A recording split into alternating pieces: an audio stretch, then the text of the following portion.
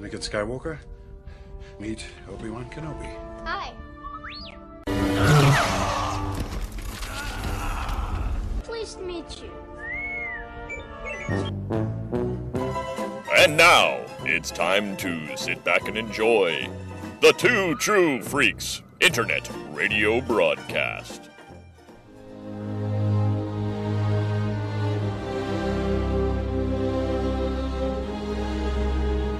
As long as they keep on making animated Star Wars, Hope Molinax and Chris Honeywell will be on the case.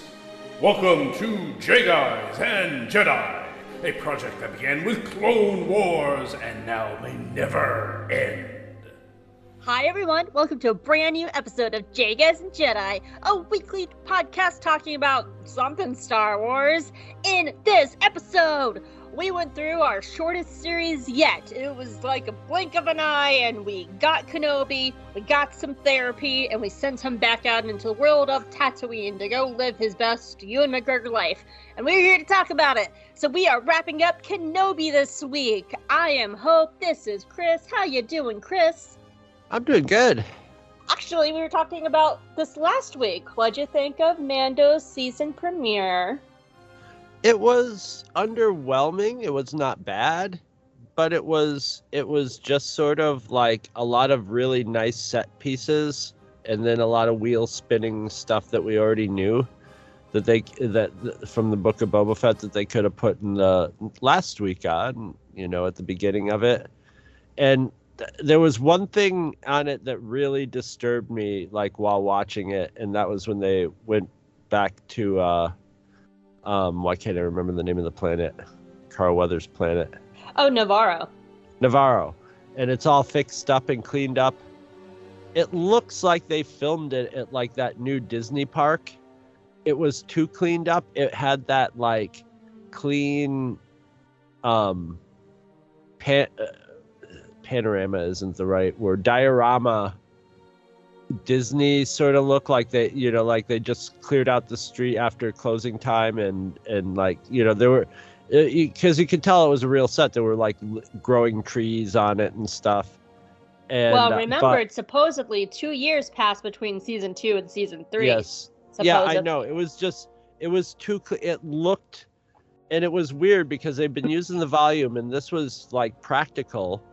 And all of a sudden it looked super fake because it looked like it actually makes a point that like Navarro's been Disneyfied, it's been like made clean and safe and is a tourist attraction and stuff, but it just looked too canned. It was too like, but that might be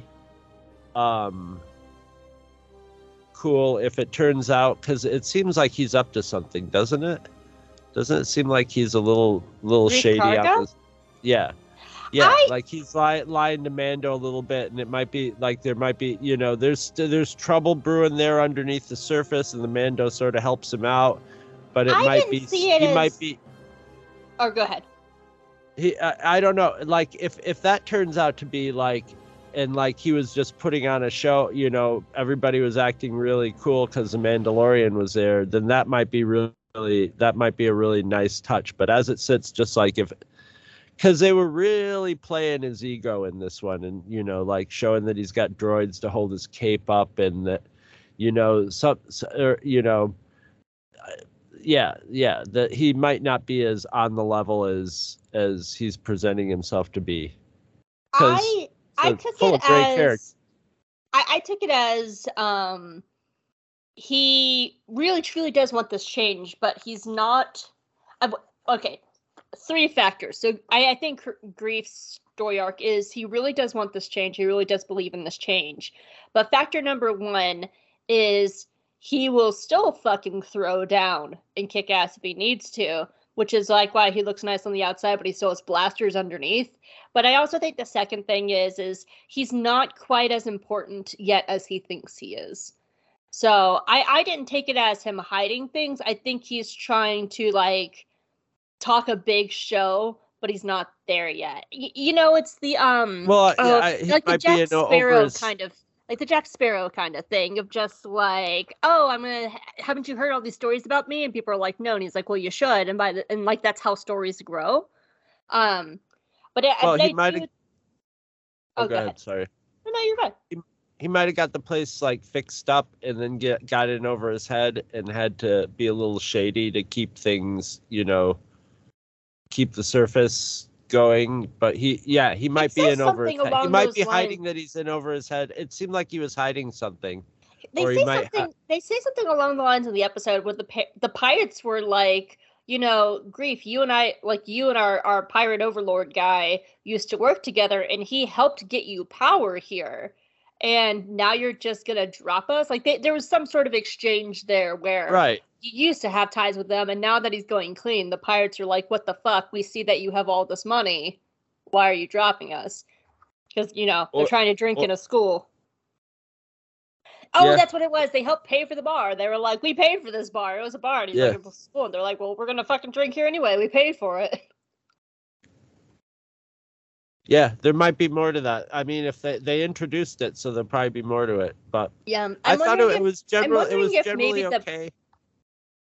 I like the Bad Batch better, to the surprise. Yes, I did. This week's Bad Batch was like excellent. Finally, I just chomped my teeth into that one, boy. Mm-hmm. For one thing, without spoiling anything, I got to have a moment where all of a sudden I hear your voice in my head going, "Hey, everybody! Hi! I'd like to get some electricity. You got any electricity? Oh, here's some. Is this a water fountain? Hey, what are you doing? Why are you shooting at me? But they're finally they're finally starting to tie in some stuff. They're finally starting to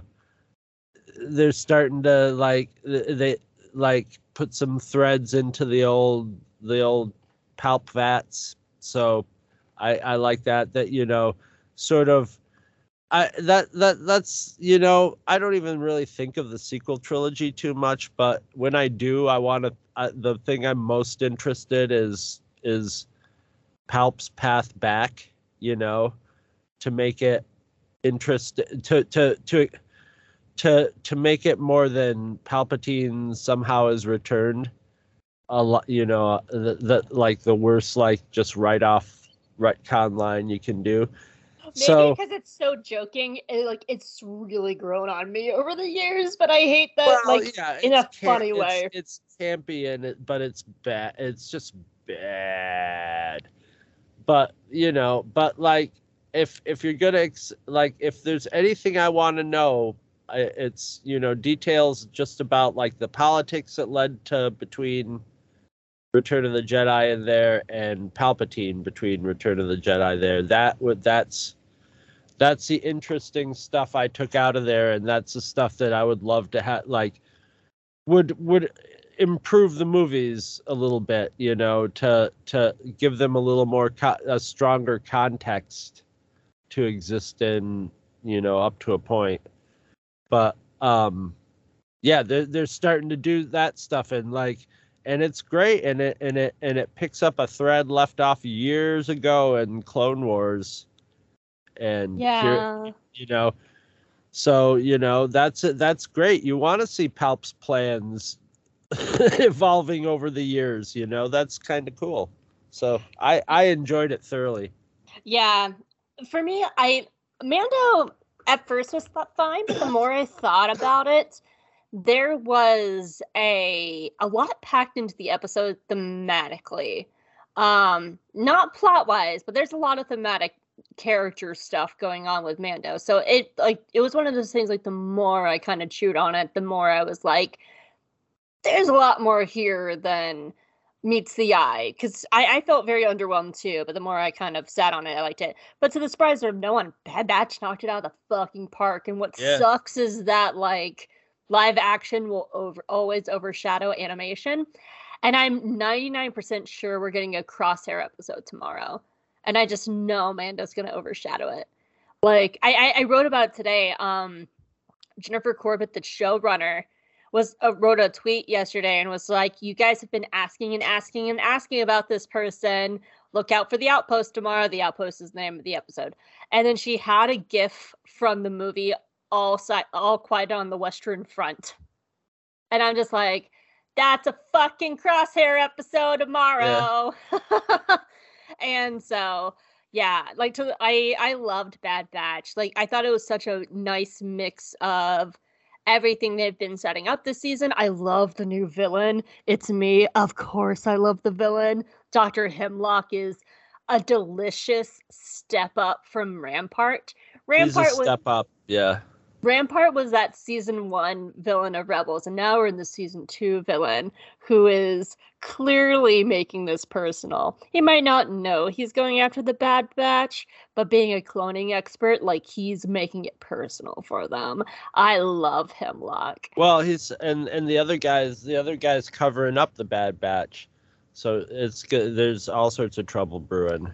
Yeah. And now all of a sudden Omega's like been identified as someone they have to go after. So like, yeah, and so you can't, yeah, you won't be able to cover up the Bad Batch.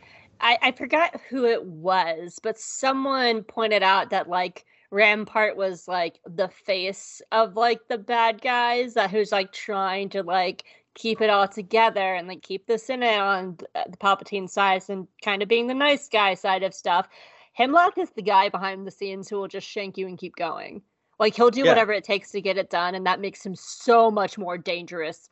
Like, it's so, like, you should always fear the people behind the scenes more than, like, the front-facing puppets, because they're way more powerful, and Hemlock's not going to take anything for, like, any bullshit. And he's just going to be like, oh, you're in my way. Slice your throat. Anyway, what are we doing on Tuesday? Step over body, keep going. I'm just like, yes, this just suddenly got so much better. So I'm very excited. But yeah, tomorrow, round 2 of Star Wars crossing over each other for. It's gonna be a month. Anyway, but we're here to talk about Kenobi, so we can get into Andor next week. I'm gonna wrap it up. Yep. And feel free to edit this out, Chris. We are changing the format next week. We agreed on that, right? Where I'm just going to recap the entire episode from the top, and then we'll just talk about it from there. Yeah. So we are changing the format of Jaig for Andor, and where instead of breaking into 3 acts, I will recap the entire episode from the top, and then we're just going to talk about the episode as a whole. We're just going to blab. It's gonna be like, I don't think I think there'll be a long one at the top of the first arc, and then like regular discussion. Then when we get into I think every arc is going to open up like with a big show with a lot. We'll see how it goes. But mostly I'm letting you know going by arc. Yeah, but mostly, listeners, I'm just letting you know that we are changing the format of the show for Andor.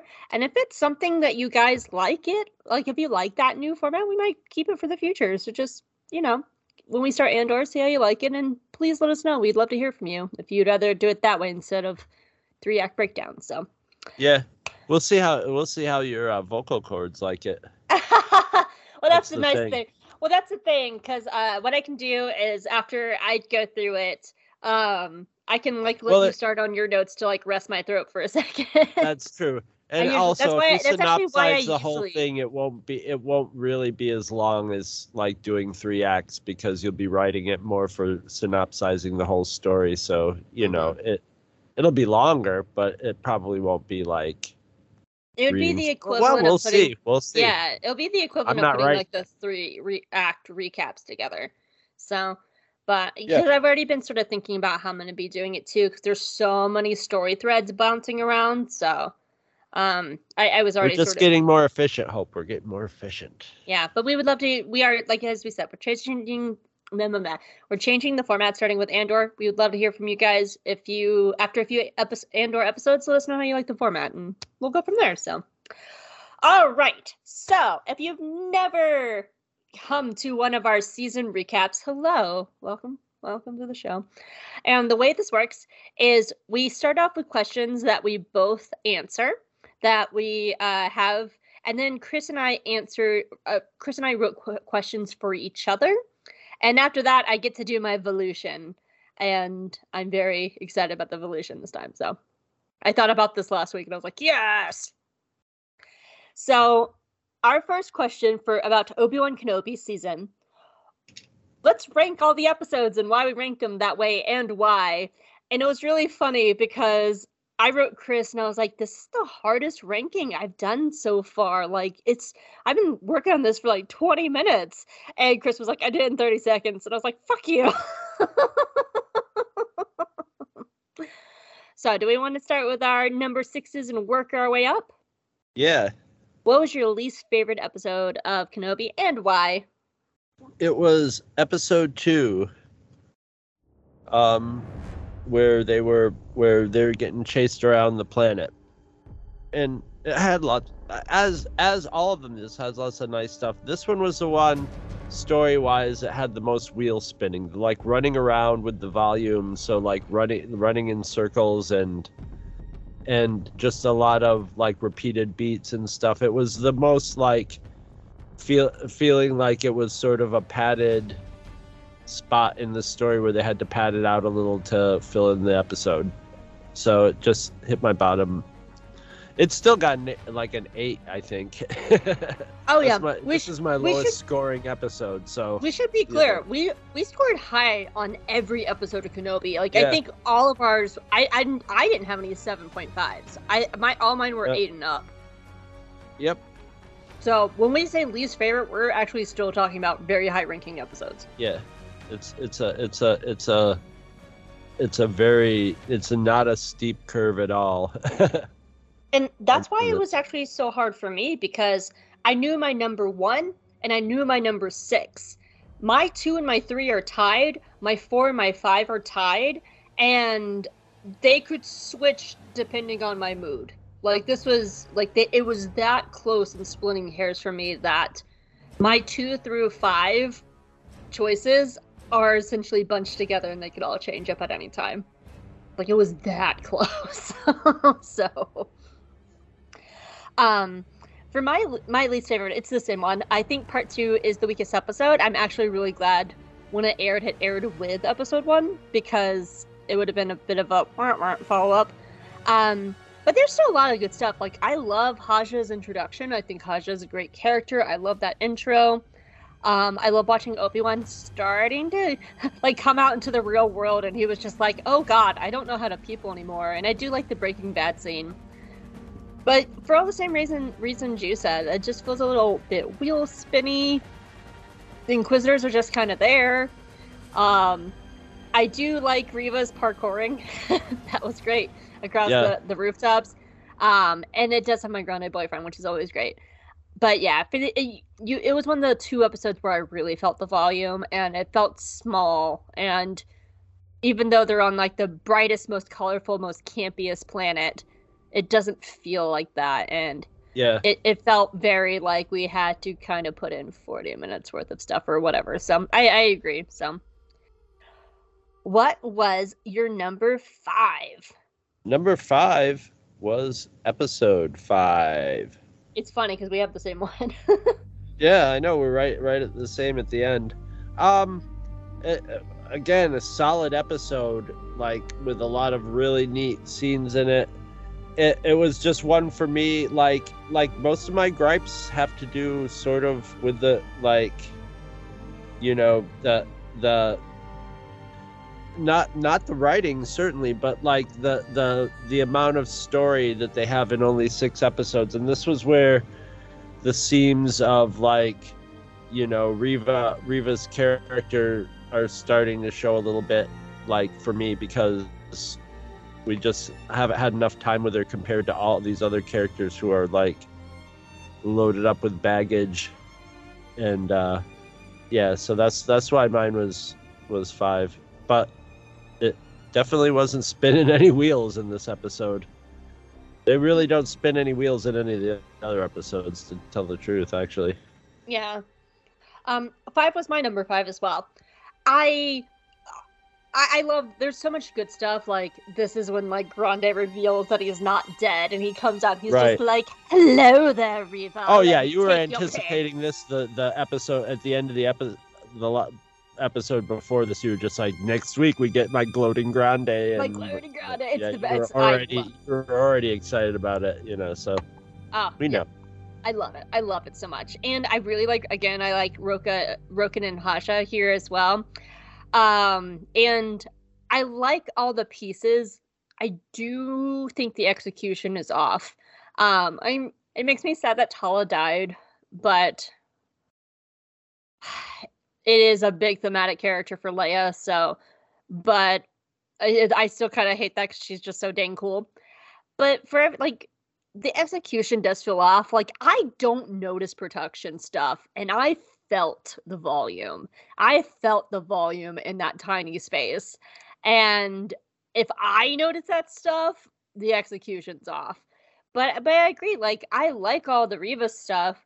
It just is the Boba Fett thing. Like, it needs more time, which I'll get into more because we have questions about that, and we're gonna talk about that a lot, probably. So, yeah, but 5 was my 5. What was your 4? This is funny. My 4 is 4. My 4 and 5 are 4 and 5. Like, I mean, I loved the setting of this, but this is the Inquisitorious, Fortress Inquisitorious, because we're actually not naming titles. We should actually probably explain what episodes these are. This is the Fortress Inquisitorious one. And it was, Joe Camel's in it. Everything's green and foggy and evil. All the floors and walls are black. It's great. It's reminiscent of the animation. It's very much like, animation, Star Wars animation inspired. I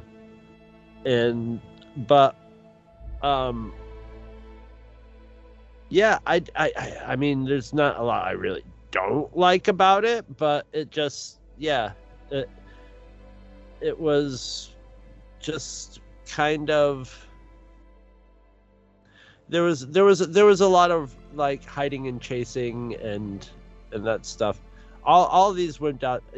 I guess I'm trying to look for things to say why I didn't like it, but I liked this episode. It's just you liked this episode, but everything else was better. I liked everything above it better. Yeah.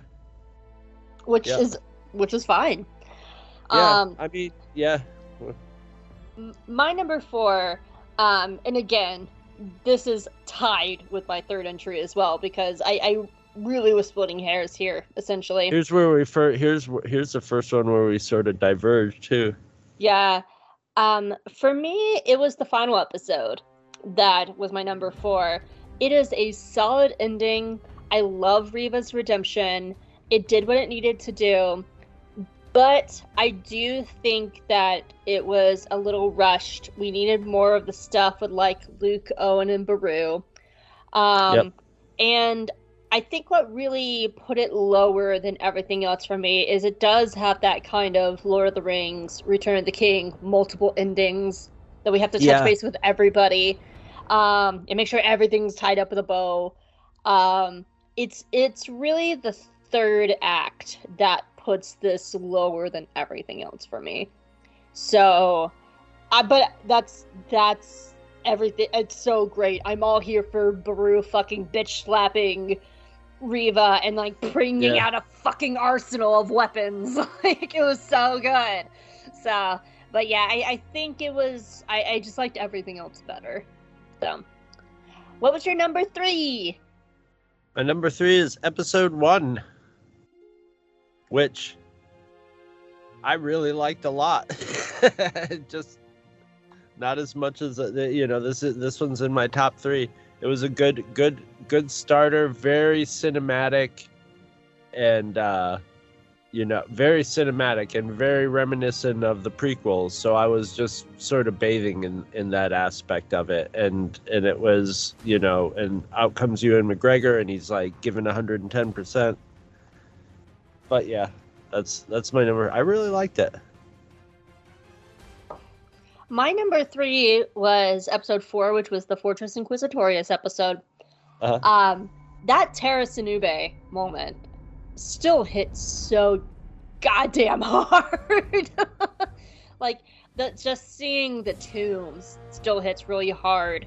I love a lot of the animation ties, but like, really what does it for me in this episode is Tala. Like, she carries that episode, and she's such a capable character. The fact that she looks at Reva, and like, even Reva's like, I literally can't tell if you're lying or not. Yeah, no, she goes right up to the, you know, she's like playing the part of the Imperial. She'll go right up to an Inquisitor and be like, look. Right.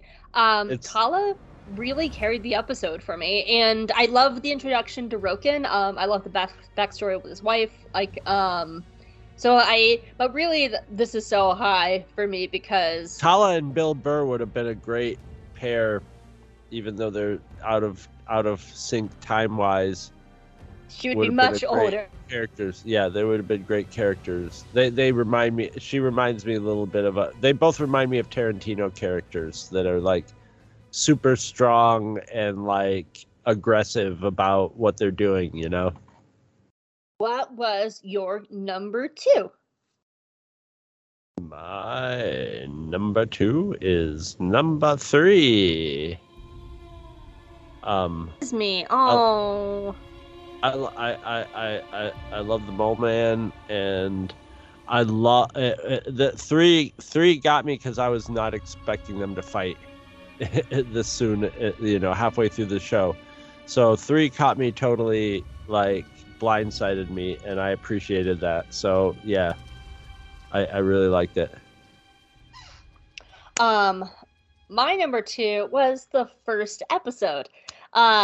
It's such a strong start. You really get the tone and the direction. You get the feel of like where Obi-Wan is, what place he is. I got my Grande back. He opens the show chewing the fucking scenery, chewing every scene and spitting it out. Love it. But really the biggest thing for me was Leia was such a surprise. I remember watching it for the first time and just being like, oh my god, because they didn't promote Leia at all. There was no promotion of Leia. They were purposely holding out on that. And that was so smart, because it still, to this day, gets me that this entire show is about Leia and Obi-Wan. And, like, she's the one on the journey, not Luke. And that still is just such a powerful setup. So, like, that, yeah, the first episode is so strong, so. And what was your number 1 episode of Kenobi, Chris? The last episode, not because I necessarily thought it was the best episode, but it was the most important one for me because they had to stick the ending.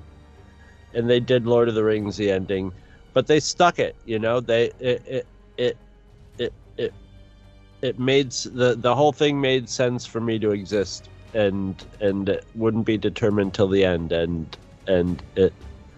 I was surprised, but by the episode 6, I wasn't really surprised because I was digging it by then. But yeah, episode 6 gets my number 1 just because it did what it had to do to seal the whole deal. Yeah. And my number 1 was episode 3 because I think it's the perfect middle episode. It has that, like, low point, that, like, dark low point where you should be coming out of that episode. And it's just executed so well. I love Tala's intro where she just comes in. She's just like, hi. We get to see the path and all the cool, like, Easter eggs of, like, the High Republic symbol in there and, like, the walls of the path. It's 2 things that, like, really, like, tip this over. One is my favorite scene of the entire show, which is Freck. That scene is so chilling, and there's so much tension, and it's so scary where you meet this friendly alien, and it turns out he has a fucking Imperial bumper sticker on his car. And then the stormtroopers show up. That entire scene is just so tense. And it also, I love him talking about Padme to Leia and that. And then there's Monster Vader. Vader going through that town like a freaking, like, Wendigo or something, like a monster, just destroying lives just to be petty. And then the whole, like, horror scene of him chasing Obi-Wan. Like, you guys know me, I bitch about the dark scenes. This was a dark scene done right, because it's Vader hiding in the darkness as the monster. And Yeah, like it was so well executed beginning to end, even though they were in like space California. So I loved it. Episode 3 was fantastic. 10 for 10, recommend. So so the next question is, who is the best developed character of the show? It's a given, so we're going to talk about other people, but what's your answer? Yeah. This is the Obi-Wan therapy show. I mean, it's his name is the title of the show, so there you go. Yeah, so but we'll talk about the other characters. Obi-Wan, Leia, and Reva all have sort of, well, Leia doesn't have a trauma arc. Although she does have a little bit, like, she's on her trauma arc. She doesn't know her yeah, she's on her trauma arc. Yeah, that's true. But Leia's character is just sort of set. We know where she's going, so this gets to sort of color it in. And Reva's is just, we get all the parts we need for it, but we don't get to know Reva like, we know Leia or Obi-Wan, so they're sort of underdeveloped. So Obi-Wan, I mean, he gets the best arc, I guess. As you should. This is his therapy show. So, yeah. For me, yes, it's Obi-Wan. But I actually said Tala. They introduce her very well. They give her backstory. They shade her in. They show how she's capable. They understand, you understand her means and methods of why she's doing everything in the path. And they talk about her trauma, about her actions helping to lead to the deaths of children. And then they give her a ending. I think she was only in 3, 4, and 5. And she had a solid 3 episodes.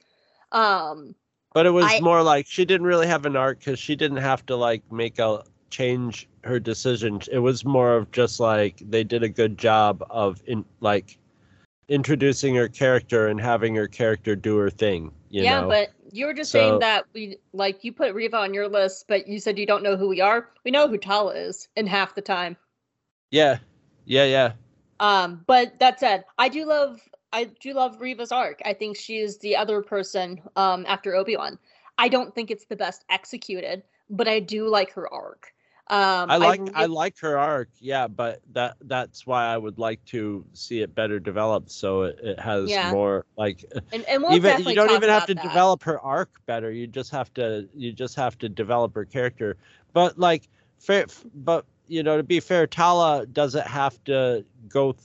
She doesn't have to make a character change like Reva does. So all we said was best you can developed. throw all your energy into Tala being this is who I am and blah blah blah because she only had Yeah, because all we said was the best developed character. We didn't have to. It doesn't have to be character arcs. Just the best developed character which is the question. But we'll we had. I know the later questions. We'll get more into Reva because that's coming. Yeah. So the next question is, who's the least developed character of this season and why?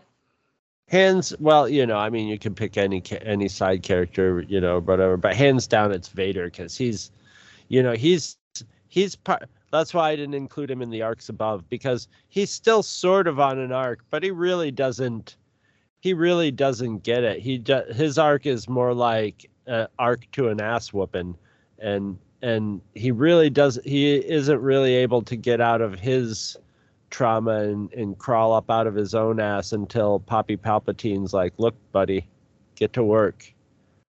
And the Grand Inquisitor can't be the only one doing her taxes. Pull that truck over and fucking head off in another direction and leave Obi-Wan alone. And yeah, Dad, okay. And that, but yeah, Vader's just, he's just a dope, man. He's just not gonna he's not gonna learn till the last gasp of life. Till the last possible second. Yeah, I mean, God bless him. I do agree with Vader. Like, he's not supposed to change in this show. So I do agree with that. So outside of him, I would have liked to see Roken do more. Because I was actually thinking about I'll bet you there's scenes of him on the cutting room floor. I'll bet. I feel like almost, it too. It makes me feel. I feel that they're like we got that actor on contract for a possible spinoff. So I can't remember where I said it, but like somewhere in this outline is I recalled Roken doing more.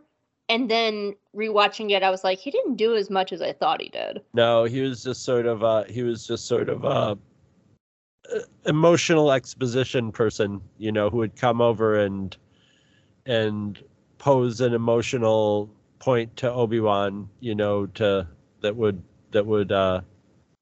accent, whatever Obi-Wan was going through, or someone to move the plot along with like, our hyperdrive's done. Yes. Yeah, like I just that's the thing. Like I just remembered him doing more, and then rewatching it, I was just like, "You really didn't do that much." He's kind of prompting Obi-Wan. Yeah. Either plot wise or emotional wise. Yeah. Like Haja does more actually. Oh yeah. Now, granted, Haja did have more time. Like Haja came in episode 2, and Roken came in episode 4.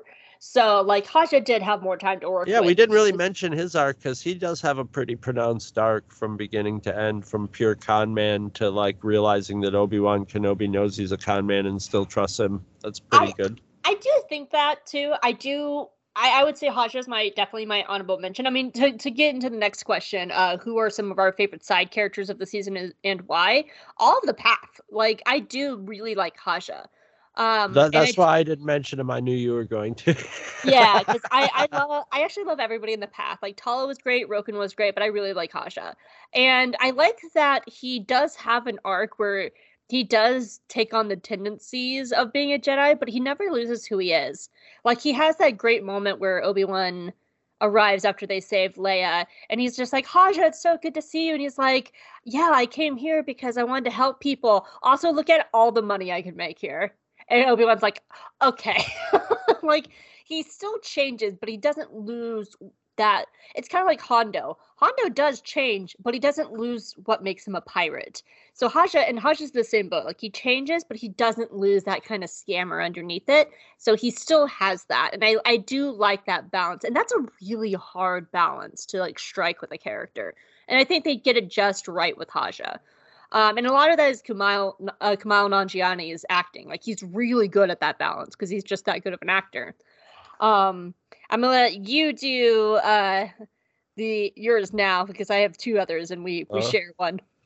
Obi-Wan's Jawa girlfriend. You mean Pelimoto's future Jawa girlfriend? Like, Tika and, like, 25-year-old Pelimoto are totally, like, raw dogging it. Maybe. I might actually write some / fiction about that under a name and see if people can find it. I can't believe I didn't name this one because this is my favorite moment and I forgot. And Fascist Mole Man. Oh, I love Shrek. I mean, I don't love him as a person, but I love to hate as him. a I mole love that man. character. But you usually have like good or bad characters, and he's just a big doofus that that's a fascist at heart, but he's a big friendly doofus and he'll give you a ride, but he's also like thinking he might be able to turn you in. Yeah. And maybe ought to get checked out, Yeah, that is absolutely like I can't believe I forgot Freck in this question, which I'm so glad you named him because it really is. I think we described it as an Andor moment suddenly dropped in the middle of this show because that's exactly what it is. But it's still tonally in this show, but it's he's a character. He's more like an Andor like character. I also mentioned Tika. I love that sassy Jawa. And of course, my Grande boyfriend. Oh my god.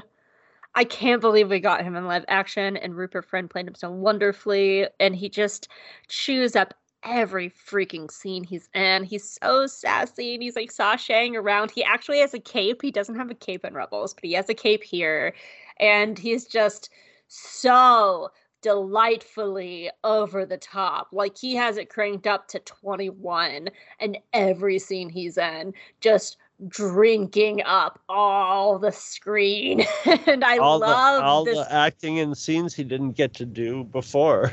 you know. Because I love Rebels Grande, and I love Rebels Grande for a different reason than I love Kenobi Grande. They're very much the same characters, but they are also Grandes in two different parts of his life. Because that Grande is like, what, 5 years later? 5 years later? So this Grande is Grande at his height. Rebels Grande is, they've done a job, and the Inquisitors, the Inquisitors have done their job so well, there's really no more Jedi, so they've been sitting around and twiddling their thumbs, and he's just like, oh my god, a Jedi to hunt, fucking you god, we've been doing nothing for 5 years. So there is a difference in that character of Grande at his height, his evil height, versus we've been idle for 5 years and now we're finally getting to do stuff again. So I love the two Grandes because they are very much the same character, but they're just, this is not a TED Talk about Grande Boyfriend. Let's move on because I could go off for a long time. What moment what moment do you wish was handled better in the season?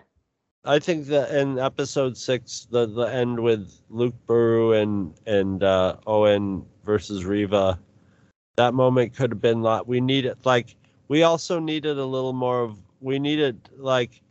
it's good to see Luke and Buru and Owen getting to act, but like having them with Luke together on the farm just more would have cemented, made that, it would have made that scene a little more exciting and had more tension. The same with Reva, basically that scene just sort of happens at the end.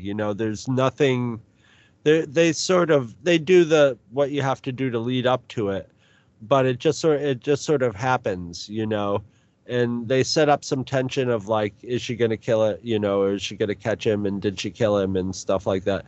But I think it would have been really, really they could have put a lot more, there could have been a lot more investment in those characters if they'd had more time to develop it, because we'd spend a lot of time with Leia, and then all of a sudden we've got Luke, and all he really gets to do is sort of run,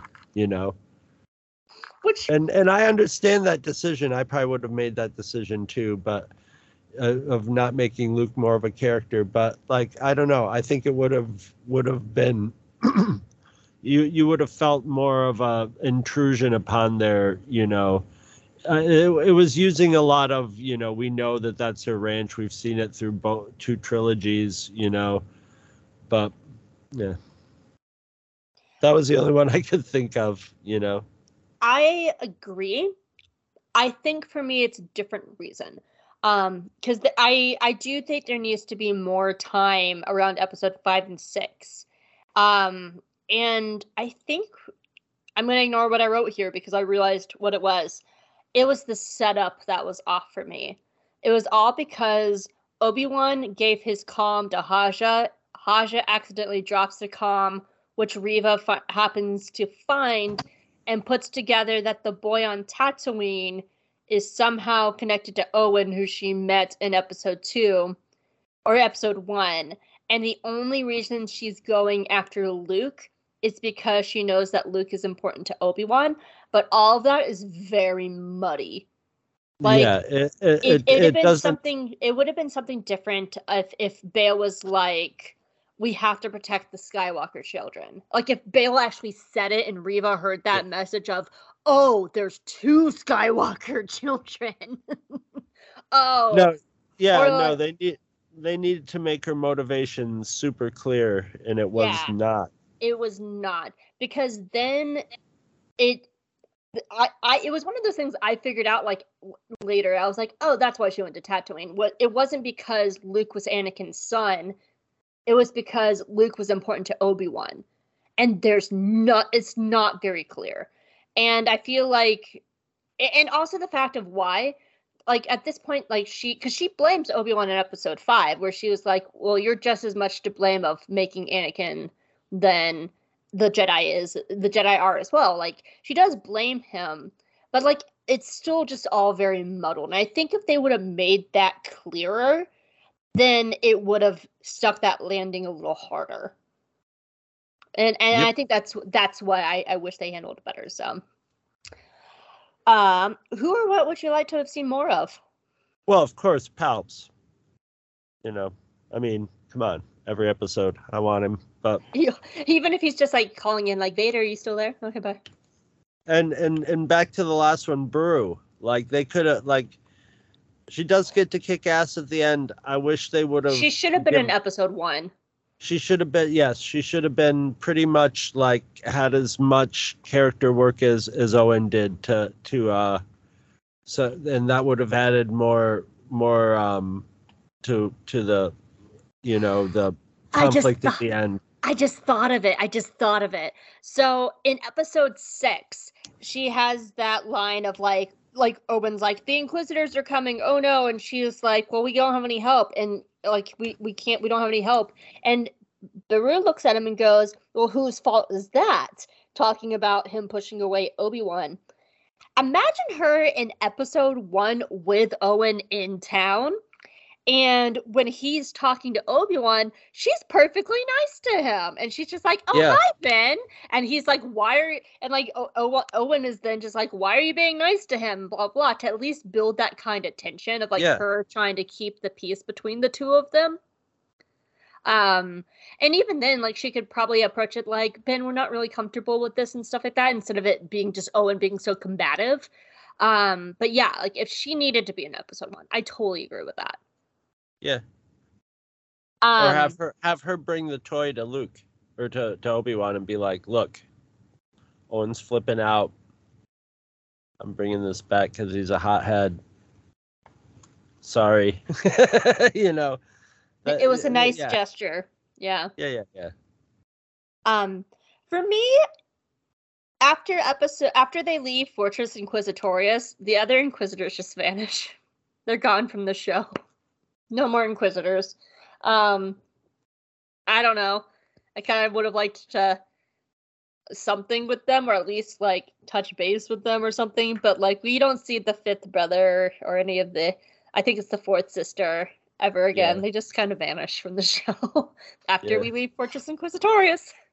They're stooges. They serve their purpose. They serve their purpose story-wise. And I just want to see the 5th brother's face when Grande walks in and he's just like, fuck! That's supposed to be my job. Hi, sir. Welcome back. Glad you're not dead. Yep.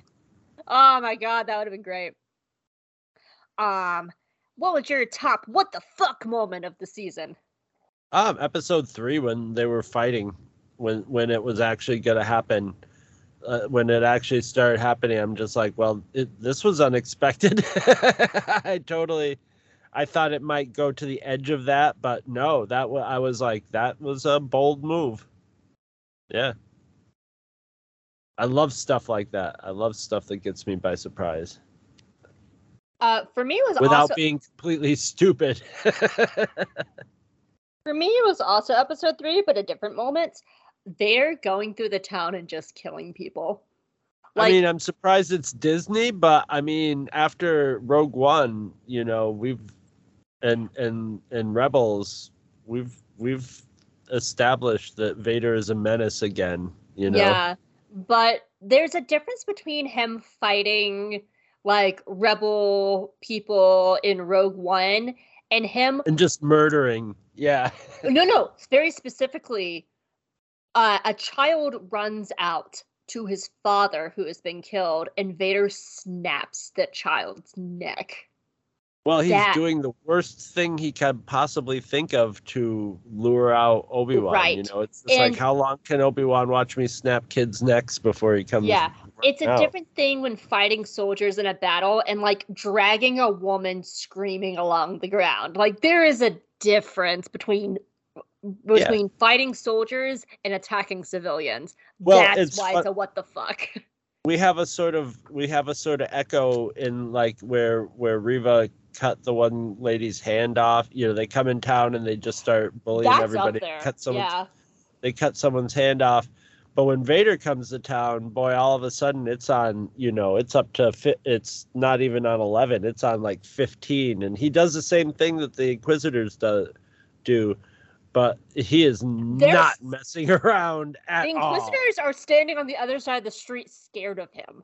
He makes them, and that's really nice that they establish them as heavies and then just bring in Vader and make them look like nothing. But then after that, that's the thing about Inquisitors is, by their very nature, is once you meet somebody who's higher up on the, Vader or Palpatine, then suddenly they're the, they're the little dogs, and they don't have the, they only have a certain amount of fear that they can invoke in the audience, at the beginning. And then the more time that they're on screen and the more, and have a chance to be next to someone like Vader, once you put an Inquisitor next to Vader, it takes all their piss out of them, Yeah. There's not a lot of pick to choose from, so what is the best robot droid moment of the season? Not Lola. No, fuck you, Lola. Fuck you, Lola. Leaves Lifter droid. Ned! That's a good droid, yeah. He's a good sweet droid. baby. He is a sweet baby. Oh, poor Ned. We miss you. You were a sweet boy. Yeah. Is there a moment that you're still not over yet, which is sad, happy, funny? What moment are you just not over? I can't believe that the last Vader, the ultimate Vader fight in this is so good, and that I enjoy it so much, because it's just so primed to go wrong, and it's not perfect, but damn it, I every time I watch it, it just puts me in that zone. That's why I call it a hot mess fever dream, is because it puts me in that, it's that almost dreamlike zone of Star Wars-ness. It really evokes Splinter of the Mind's Eye to me and stuff, and it works, and I really was very doubtful that it was going to work, and that is, I can't get over that they pulled it off without, and they didn't do it like I would have imagined it would have been done, that would have pulled it off, so it was very nice. Very nice. What about you? I had 3, and they're tied for separate reasons. I'm still not over the shock of Terrace Nube. That still gets me. Or the reveal that Freck is working with the Imperials. That also got me. But I still think the top one is watching it for the first time and the reveal that Leia was going to be in the series. Yeah, because it was oh, okay. We're on Alderaan. This could go bad, but it also kind of I would once it starts sinking in, I'm okay, they could make this work, and it makes sense. Yeah, and it was a nice way to add something to it without messing stuff up with his relationship with Luke. Yeah, and that's the thing. We've had so much Luke stuff, and we have a lot of Leia stuff too, but when it comes to Obi-Wan, we've had so much Luke and Obi-Wan stuff because of him just being close to Luke on Tatooine in episode 4 and all that. So that for it to be Ben and Leia together and them forming a relationship, and that relationship being explored, that was the breath of air this series needed. Because I remember going to the show, I was I'm gonna watch it, but I'm not outside of Grande Boyfriend, there's nothing in the show I'm really excited about. And then I saw Leia, and I was this is the game. This was the Baby Yoda of the show. Leia was the Baby Yoda of the show. And it changed the entire, everything I thought the show was going to be. So, right. Yes. Absolutely. And our last question that we will both answer. If there is a season 2 of Kenobi, what would you like it to do? I mean, The only thing that was could essentially possibly my do answer. story-wise would maybe be involving Reva in the path, but I think they should do that without Obi-Wan. I don't know. I really don't think there should be a season 2. I think they told the story. I don't think there's like, what are you gonna what are you gonna do without getting Obi-Wan off? They gave him a reason to be off world in this. And you can't use that reason again. And there's really nobody, like, really, there's not that reason was tied into his reason for being on Tatooine. So you can't really get him off Tatooine. So you either have to have some sort of rehash where somebody's, you can't have Vader getting wise to him on Tatooine, obviously, at all. As a matter of fact, it pretty much set it up to like the Imperial danger to him is pretty much staved off now, since it's been staved off from the top. And yeah, it's great, and Qui-Gon doesn't want to do it, so you can't do a mystical like the old Kung Fu series with Qui-Gon and Obi-Wan, and Obi-Wan getting trained some more in the mystical aspect of the Force. You can't do that. And I don't think they would approve that as a series. I don't think that would be a big go over too well with a lot of people. It would go over great with me, but I'm a weirdo. So I don't know. It's hard to, I can't think of anything that wouldn't be just an excuse to, get Ewan McGregor back and get ratings. You know what I'm saying? I don't see anything really important or that would make sense story-wise to do with Obi-Wan at this point, I could watch Ewan McGregor playing Obi-Wan forever, but I don't want them to make up reasons to have an Obi-Wan show just to have it. You know what I mean? Oh, absolutely. I mean, your So, answer is essentially it was mine. barely an answer, really. Yeah, like your answer is mine essentially. I don't want a season 2 of Kenobi, Yeah. but I would like a Path spinoff show about like Yeah. Roken, Haja, Reva, and then I could see Obi-Wan being a cameo. Maybe they call him and need help for like an episode, and then he goes away. Right. And that's the most I want to see Obi-Wan in a Path spinoff. But I want a spin-off show of the Path, but I don't want another Obi-Wan season 2. They did the therapy. He's out of his cave. Let him go live in his hut and live his best life, and occasionally see Tika. That's what we need. They could do a great episode in the Path where they are being pursued or something, and they crash on Tatooine, and Obi-Wan, it's basically a big chase of whoever's pursuing them, and Obi-Wan is able to squash it without anybody knowing that he's doing it, So we get to see Ewan McGregor working behind the scenes to, to work the thing so the Path can get away, but it just seems like they've been very lucky, that in their something like that would be it would be a nice episode. It wouldn't be especially deep, but it would be fun, and you could get Ewan McGregor in and have him doing all sorts of Jedi stuff, Mm-hmm. Otherwise, all I can think of are like Jedi Tales type stuff where you have a little story where Obi-Wan has a snippet of something, that could add to it. But like a big story arc, I just don't see it. I just don't see it. No, I agree. I totally agree. So that is the last of our questions that we both answer. And now we've written questions for each other. You should start with me so we can end with evolution. Yes, okay. So, Hope, first question is, what is the most neglected element in season 1? As if I didn't know, which I don't, because I'm not you. For me, it's some of the stuff that we've already talked about. Like I said, I was really surprised that Roken didn't do more in my second watch through, but a lot of his stuff does feel like a backdoor pilot.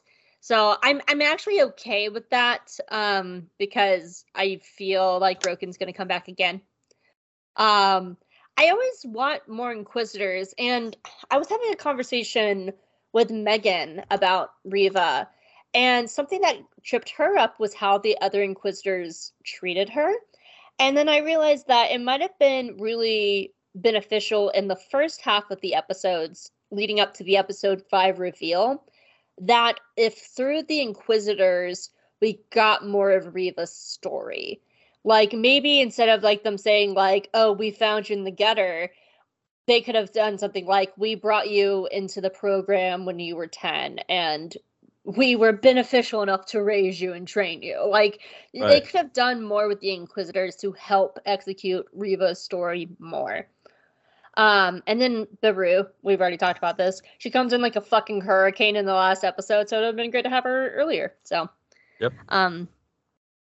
So, all right, Chris, what were some of your visual standout moments of the season? Because you are the visual guy. Yeah, now this wasn't like, except this wasn't like a spaceship set piece thing, although it had some I mean, the shots of them flying away from the Star Destroyer or whatever, you know, or Vader ripping open the ship, or Vader ripping open the ship. But there weren't any big like space like it wasn't that kind of thing. All the set pieces are the lightsaber fights. But the first lightsaber fight, they did it it was like, it reminded me of like grade Z movie, like super cheap exploitation movies where they have the big fight in the junkyard at the end because you don't have to dress up the set, Although I'm sure that set was all like the volume or whatever, but it was a very simple set. Their battle wasn't like this incredibly like, it was just Obi-Wan getting his ass whooped. But the big fight, like visually, was gorgeous in a lot of ways, and also limited in a lot of ways that I thought added to the the depth of what was going on. Like a fully developed, that was one of the strong points of the sequels, is the first movie's lightsaber fight really felt like it had like people's personalities invested into it, and this one super does. And they don't play, it's not like episode 3 where they're parkouring all over and it's a spectacular set piece. It's a personal battle, but it's on this murky, spooky,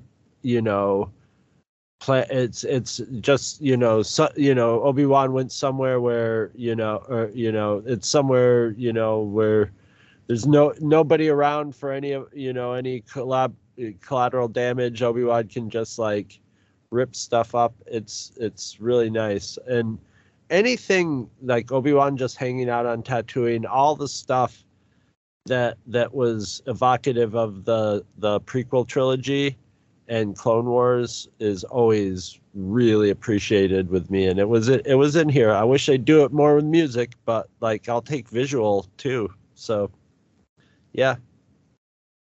All right. Question 2 for Hope. As if I didn't know, better or worse the second time around? Definitely better. I really enjoyed it more, and it's just kind of like, I've sort of started thinking about this more in Star Wars just as a whole, because I also felt this way about Mando season 2 and Book of Boba Fett. Like, these shows that were fine my first viewings, but I really enjoyed them in my second viewings. And I think it's easier to appreciate a lot more of the setup if you know where the story is going. And it's just like little things. Like, there's a scene early on where like Reva is talking about Vader or talking about Vader, and she touches her stomach. And we find out later that's where he stabbed her. It's just like little things like that, like you pick up easier. And it's also like your expectations are not hindering you when you know where the story is going. because we all have expectations going to this show, like what we think's going to happen, what we would like for it to happen. But when you know what the story is, then your expectations are out the window and you can appreciate what's on the screen. And like, I felt that way, especially with something like Book of Boba Fett, because my expectations were out the window and I was able to look at the show for what it is, which is a popcorn Star Wars. And this is therapy. It's not trying to be more than Obi-Wan therapy. Like, that is the point of the show. And now that those expectations are gone, yeah, I can appreciate it for what it is. So I think that's an ongoing theme, that things get better and sometimes they get worse. Like, you see the seams more and stuff like that. Like, I definitely saw more of the seams this time around than I did the first time. But the stuff that I really liked, I liked a lot more. So yeah, it's definitely a lot better the second time around for sure. I agree. So your next question. So this show, the 6th episode, had a first that hasn't happened in any of the other Star Wars shows, animation or live action, which is we had the same director for every episode of the series. Deborah Chow did every one. What are your general thoughts about having one director for every episode, and do you think it helps or hurt the show? I mean, generally, I think it belies the fact that this was originally going to be a movie. And, and also, it's also only 6 episodes, so it's, like, probably easier to have a director be able to sign off that much time to do 6 episodes of it, whereas, doing a whole episode or season of Clone Wars or something with one director or Andor or something like that would be really a lot of work for that director. But like, for whether it's better or worse, I think definitely better in this case, because we are working with something that was, originally going to be a movie. So it's also, just technically put together as like it's cutting between, frankly, like stuff that's shot cinematically and stuff that's shot like second unit TV budget wise, and having one director who like is there, ties it together. And I think her style is just sort of keeps a stable emotional core to the story. This story is very key. This story isn't about Easter eggs and big set pieces. It has big set pieces and Easter eggs, but it's really about emotions and characters. It's a operatic drama, and but she keeps and also having one director, it's operatic insofar as the themes of it and stuff and the visuals of it, but she keeps the emotional stuff very close and intimate in it, and it holds the whole thing together. So yes, it was a very good idea, and she's a good director. She did a good job. She should have more. This should definitely be like her chapter 1 of like her Star Wars future. Well, technically it's like chapter 2 because she has done episodes with The Mandalorian. Yeah, but I mean, this is like the Deborah Chow show, It wasn't really like this is the Deborah Chow show, but this is a Deborah, she wasn't the showrunner or stuff, but really, like, she was at the helm of every episode. I think she was the showrunner. I could be wrong. Was she the showrunner? Okay, maybe, but yeah, I mean, like I'm talking like on your resume at Disney, this is Deborah Chow's Kenobi. And I'm sure there was a huge path to get her to the Mandalorian too, but this was like, okay, you did good with the Mandalorian, and her shows on the Mandalorian were great. So, here's a show for you. Let's see if you can do it. And she did it. So I'm hoping, I would love to see a Deborah Chow movie. Would be good. She was the executive producer and the director for all 6 episodes. Yeah. So it was basically her show. So Yeah. and I I'm gonna put it in the category of it was a success. So I'm hoping for more Deborah Chow. Me too. I would actually bet that all the things that I like the most were most due to Deborah Chow. So not only give her another show, but give her even more control. All right, next for Hope. What would you have cut or added to this? I think we've already talked about this at length, but all the stuff around episode 5 and 6. And I don't even know where exactly I would add.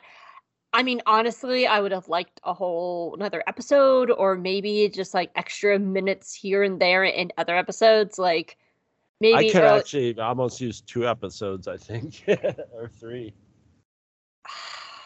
I don't know. You would have had to restructure it. I was about to say, yeah, you would, because we were already talking about how episode 2 is already wheel spinning until it just goes. But right. I think they could have just executed better, or maybe added like a few minutes here and there in other places, like maybe setting up more Riva's story early on with the Inquisitors, or having Baru earlier on, or kind of going through. Making all the shows 10 minutes longer. Or even 5 minutes. Well, most of the episodes are about 42 minutes, 42 to 45 minutes. But there's a few episodes that's like in the 30-minute mark. One being episode 2, surprisingly, is actually a very short episode, but it feels so long. But I do feel like there are little things here and there story-wise they could have, because I go back and forth about. I know I've been saying that I feel like there should be an extra episode, but I don't even really feel that. I feel like they just need to either add a little bit more to the other episodes to make stuff a little bit more clear. Like some great moments, like when Riva has Leia captured on Fortress Inquisitorius, we could have learned more about her backstory. She has some, like, Moses does some great acting with a very little bit of script, where she was like, I used to have a droid like this, but, and then that's about it. Like, you know, they could have done more with that. Like, she could have had a very honest conversation with Leia. Maybe Leia says stuff to her to make her think about it. Like, they could have had, like, a little flashback of her looking at Leia and, like, seeing her friends that are dead. Like, you know, there's other ways they could have executed with all the stuff that we have to make the story clearer. And yeah, so I actually go back on my earlier things where I said that I feel like they need a whole nother episode. I don't feel that. I just feel like they should have executed in different places to help episode 5 and 6 stick the landing, to where it's not so muddled of like, why are we going back to Tatooine? There's Luke. We could have brought Luke in different times, or something like that.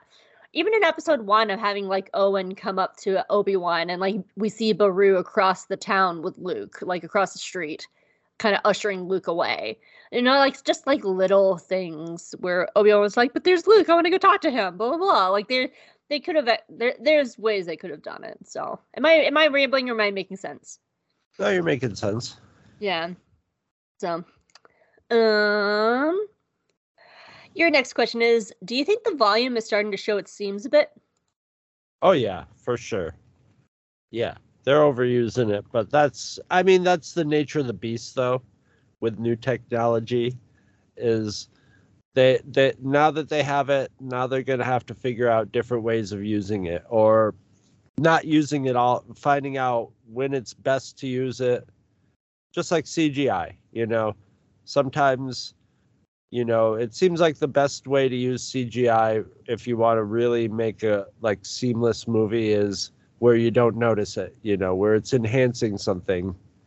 And it might be the same with the volume, is they might have to figure out how to when to use it and when not to use it, and how to figure out why you would, when you're making a show, like, okay, this is the sort of stuff we would want to shoot with the volume. This is the sort of stuff we have to film actually outside. And, but yeah, we definitely saw it's, they're pushed right up to its limitations now. So, you could tell, like, when Leia's running around in circles, that they reached that point where it's like, okay, we've committed to really using the volume to film this whole show in order to get it done in time. But yeah, now we have to run her in circles to do it. Or but when you have your limitations with every new technology. So yeah. Or when Reva is attacking, with a platoon of like 20 people, but it's Yes. supposed to be like a full garrison. Yeah. It's the amount of people that fit on. Yeah, you can see it's about the size of a small sound stage. Yep. Mm-hmm. All right.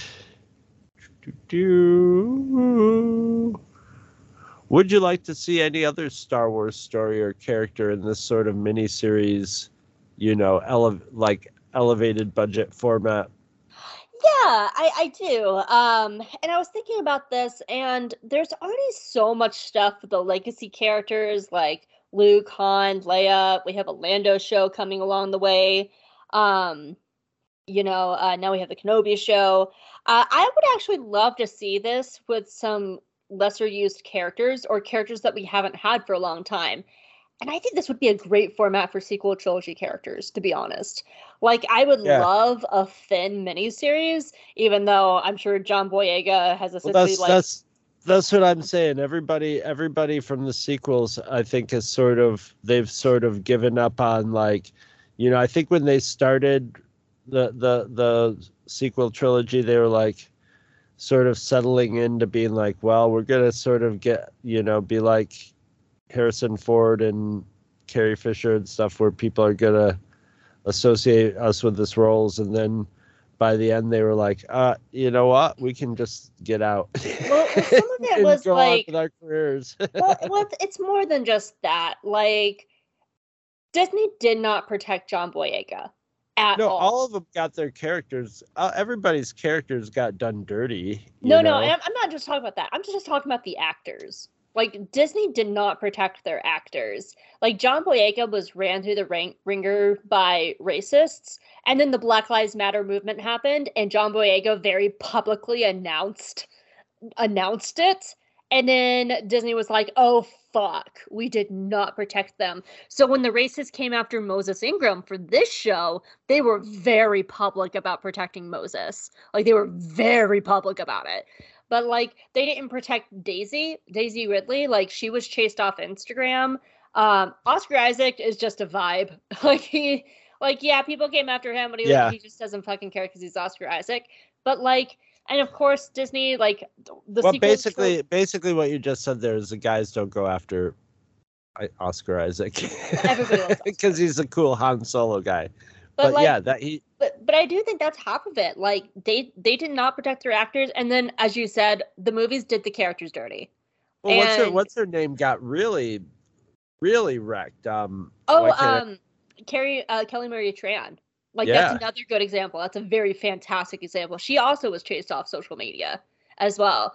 So, like, not only were the actors not protected by Disney, Disney also, as you said, did their characters dirty. So I think it would be really hard to do any kind of mini series. Like, they would have to pay them a fuck ton of money, like, really, like, swear to, like, take care of them. But they were all into really, like, we're gonna be our Star Wars characters for the rest of our lives, just like the guy who probably played Superman in the Zack Snyder movies was, and then they realized, oh, okay, I can move on from this. It did not. They didn't stick it, Yeah, and it's really sad to hear about John Boyega very early interviews versus now, because he was so excited to be in Star Wars. Like, they were so excited. I mean, any problems with the sequel trilogy were not all the actors were like big nerds who. They were all. It was just like when they redid the Star Trek movies. all those actors, they all came in going like they've all been Star Trek fans, you know. They were there to play their characters, and then they were not given they were done dirty, you know. Everybody that, you know, I don't see how any of them could really think that they had any like kind of quality character. I mean, I have on this list. I have on this list Phasma, because what the fuck did we get of Phasma in the movies?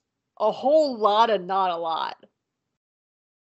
Yeah, like a Phasma show would here's be the awesome. here's the thing is, like, with the characters like that, like they cast somebody from like probably the most popular TV show at that time in the role of Captain Phasma, and they're like, and she's playing Captain Phasma.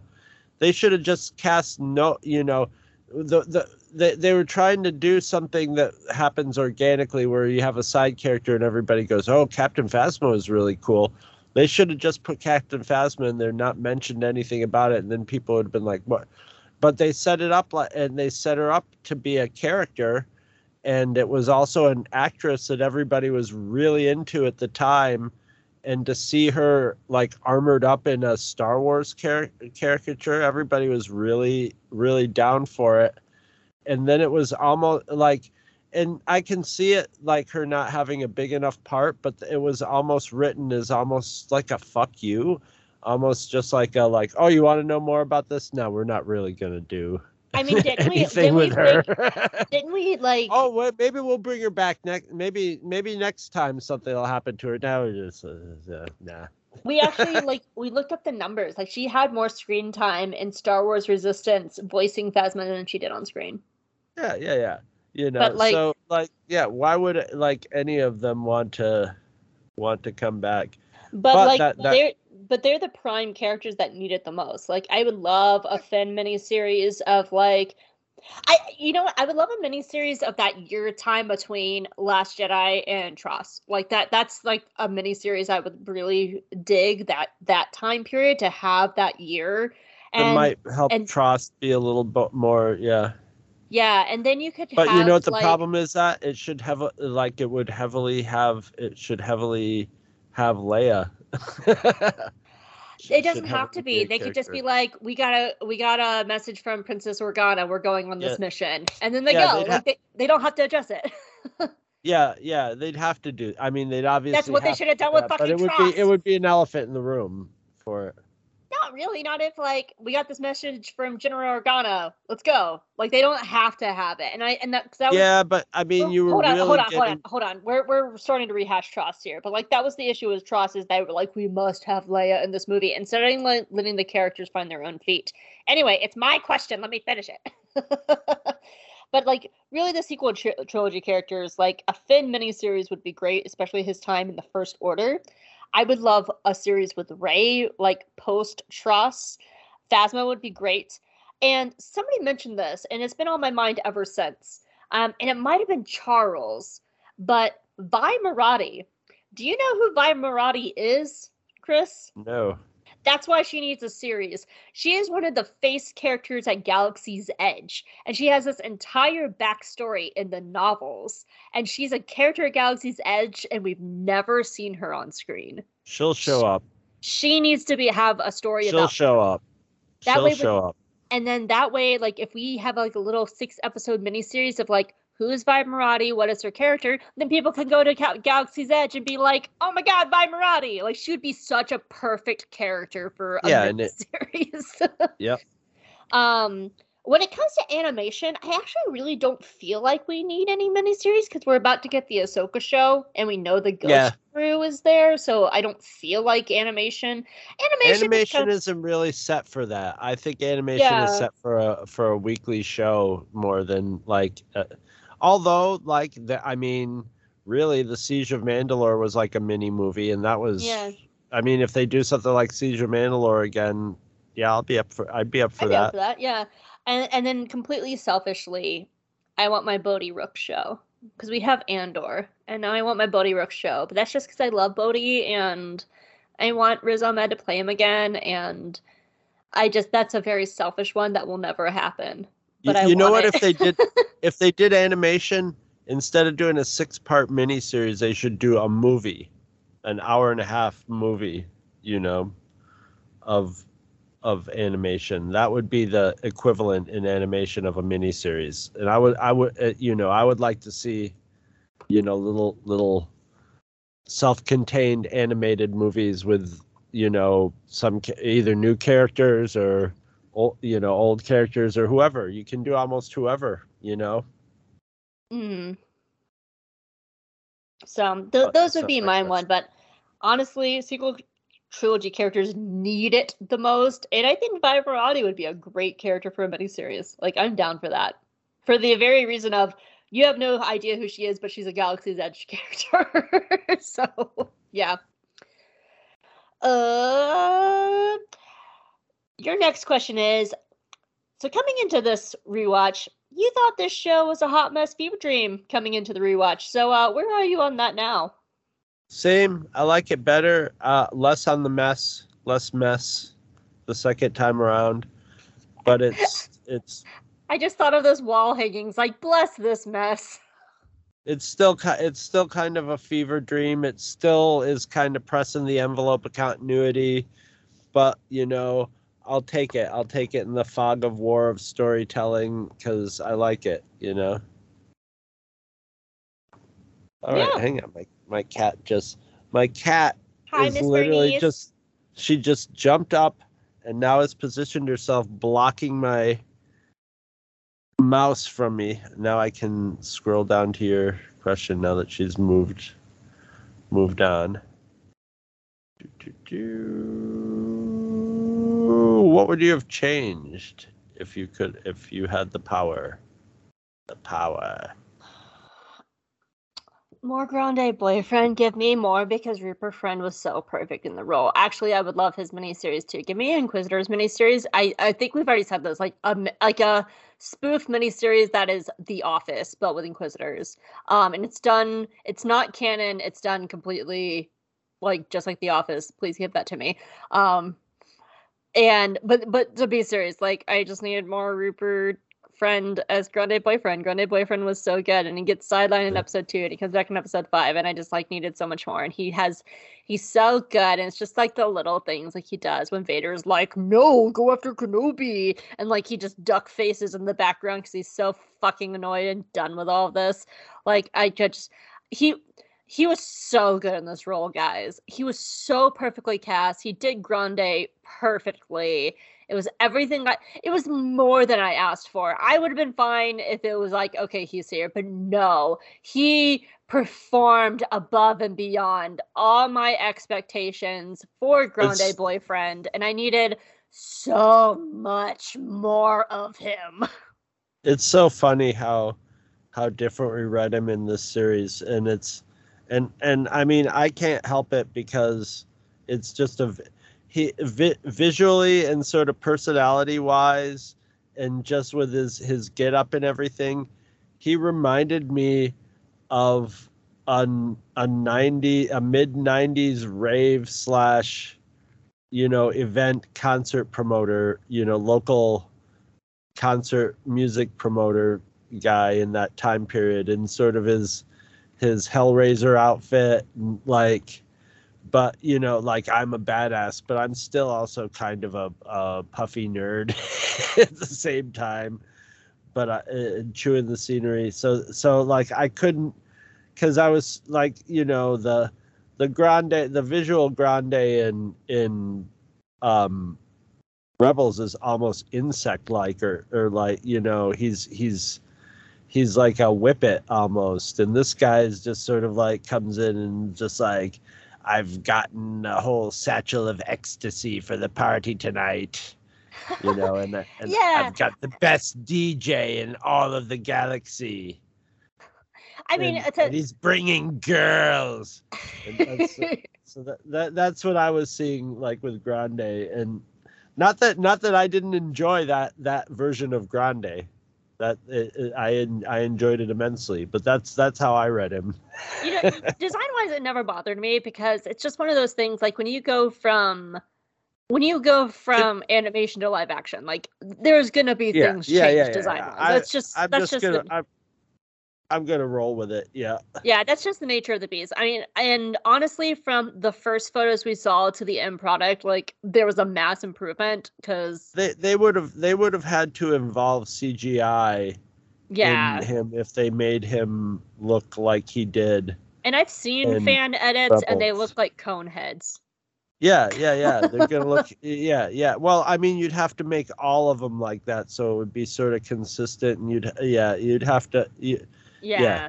I think they actually. I'm sure they went through all that, and at the same time, this guy was like, they were like, this guy like was the best at the audition too, because he was. To be honest, if we're really doing this, like if we wanted to be screen accurate, his teeth should have been fucking different too, because Powans have those sharp fangs that actually form a V. Like those super pointy fish teeth. Yeah. Yeah, like look up manga Grande. Grande in the Rebels manga is a fucking vampire. Maybe he looks like this is the second time I brought up Wendigos tonight. He looks like he has Wendigo teeth. Well, maybe the longer he was soaking in the dark side, the more like it's a Powan thing, because they're like that in episode 2. They have those teeth in episode 2. It's a Powan thing. That's true. That's true. Yeah. Yes, he looks far different than the characters in episode 2, but whatever. That's okay. My headcanon is he's younger, because Powans can live like 500 years. My understanding is that, well, I shouldn't say understanding. My headcanon, I should clarify, is that he's a young Powan, which is why he does not look fully Nosferatu as they do in episode 2. That's just how I view it. Which is why where are all the Powans in freaking High Republic, and how are they not like big old plot holes in the original trilogy? Just, they remember the Jedi. They probably, how do you eradicate that? Anyway, lots of thoughts.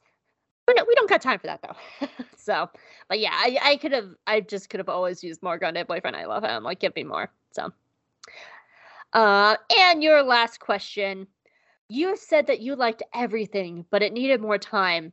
Where would you have specifically put in more time, and what would you have focused on, since you asked me a similar question?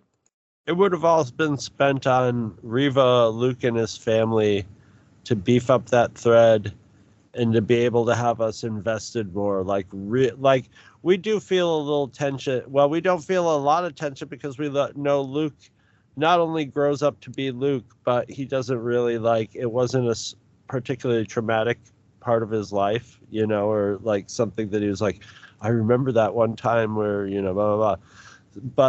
But I would invest more time in all those characters. I would have put at least 2 episodes worth of material in this, because it was like, I think they were like, all right, we have to expand this from the movie. I just wish they would have expanded it a little more, and it could have been like a masterpiece.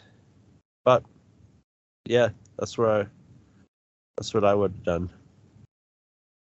100%. Obi-Wan's arc was fine, which is what you really had. You had to get Obi-Wan and Vader and have Obi-Wan's arc work, and they did that. So yeah, they fulfilled the obligation that they made with the title of the show. But that's my last. Or wait, yeah, you don't have any more questions, do you? Nope. We are on to the big thing, which I'm pulling up right now. Everybody finds out about Hope's Volution, because you didn't tell them. So when it comes to the Volution, you guys, I always try to pick someone who is in the show the majority of the time. That way I can kind of touch base on everybody. But it was kind of hard this time because, like, the Inquisitors doing their own thing, Obi-Wan and Leia are doing their own thing, Vader's doing his own thing, the Path are doing their own thing. And I was like, oh, gosh, who the hell am I going to pick for this? And then I had the revelation. There's a character who says in the show that he's been there the entire time, but Obi-Wan just couldn't hear him. So it's time for the Qui Long and Gone and Watching from the Afterlife Volution. Oh, I like that. Qui Long Gone. I like Qui Long and Gone. Watching from the afterlife pollution. So here we go. Hello. I can't do a Liam Neeson impression. I just realized I started it from the get-go. I was like, I regret this impression already. I regret the impression already. It is I, Qui-Gon Jinn. Hello. I sound like this because I'm dead. It turns out that I've been watching my old Padawans from afar, and it just seems like they've had all sorts of trouble. Little Annie, just... what a disappointment. If I would have known that the Chosen One would have been like that, I don't know. And I can't believe they didn't listen to me those Jedi, and everyone's gone. And turns out my friend Obi-Wan, my dear... Maybe I shouldn't have put that much pressure on him as a young man, but everything happened, and now he's on Tatooine, and I've been trying to reach out to him going, Obi-Wan, stop stalking Owen Lars and let him raise his son. But also, you need to be a Jedi, Obi-Wan. I can hear you, but you can't hear me. And he's been in that cave for about 10 years now, and roaming around the desert and working dead-end jobs, which I guess he should. It's a new time period, and he has to lay low. But then I found out there was this man named Mr. Grande Boyfriend, and he came to Tatooine because they were looking for a Jedi. And I thought, this is the perfect chance for Obi-Wan to step up and find his old Jedi roots again. Because the Jedi they're looking for is not Obi-Wan. It's another Jedi who goes to Obi-Wan for help. But Obi-Wan, I'm so disappointed. Obi-Wan turned him away, and that Jedi ended up dying to the Inquisitors. And especially this one named Reva. I remember Reva when she was a little one. It's so sad to see what the dark side does to people, because the dark side's in everybody, but those old Jedi just ignored it so much, and you can't have the light without the dark. That is a Liam Neeson TM quote right there, and I choose the light. But Reva needed to be on a different path, but she was found by the wrong people, and Obi-Wan is sad. Well, he's trying to ignore everything, so I thought there has to be a little light out there that can help Obi-Wan in the darkness. And it turns out I was right. It was Anakin's daughter the entire time. And we find Leia, and she's grown up so fast. She would have been a great-grandniece, great-grand Padawan of mine. And she got kidnapped by this musician who has chill vibes in Californication and all that. And she gets taken away, and so good old young Bail Organa reaches out for Obi-Wan and made him get out of his cave. So Obi-Wan starts going out into the world again, and he really needs to work on his people skills because he doesn't know how to walk through a city.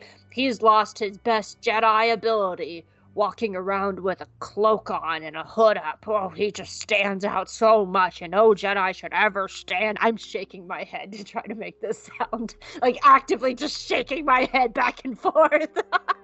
Gotta give myself whiplash over here.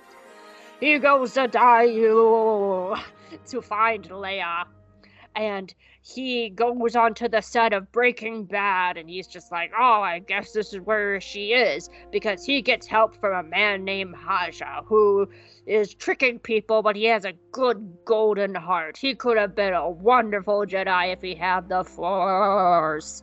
And... Force! Oh boy, we're only on episode 2. And he finds little Leia, and he rescues her, and she's a sassy one, and he's just like, come with me, Leia, and she's like, no.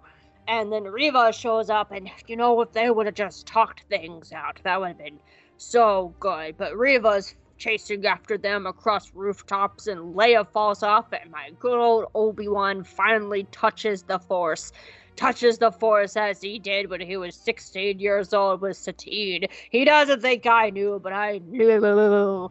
I always knew, but that's fine. A young man needs to explore his loins before deciding to be part of the Force. I'm gonna give myself a headache shaking my head that much. So he saves little Leia, and then they get on a ship thanks to Haja, and they leave. Well, they arrive in Space California, and they're supposed to be meeting up with an informant. And Leia is just a symbol of hope, telling him to stay up with the times, old man, and be open and communicate. But Obi-Wan is just so sad.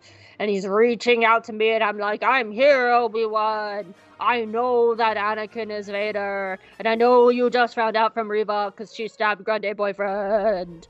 But he just can't hear me. I don't know how much. I can only shake my Liam Neeson jaw so much. And he just can't hear me. So they arrive to Southern California. And he sees Hayden Christensen haunting him. And they decide to ask for help, or at least Leia does, because she's just a little spitfire.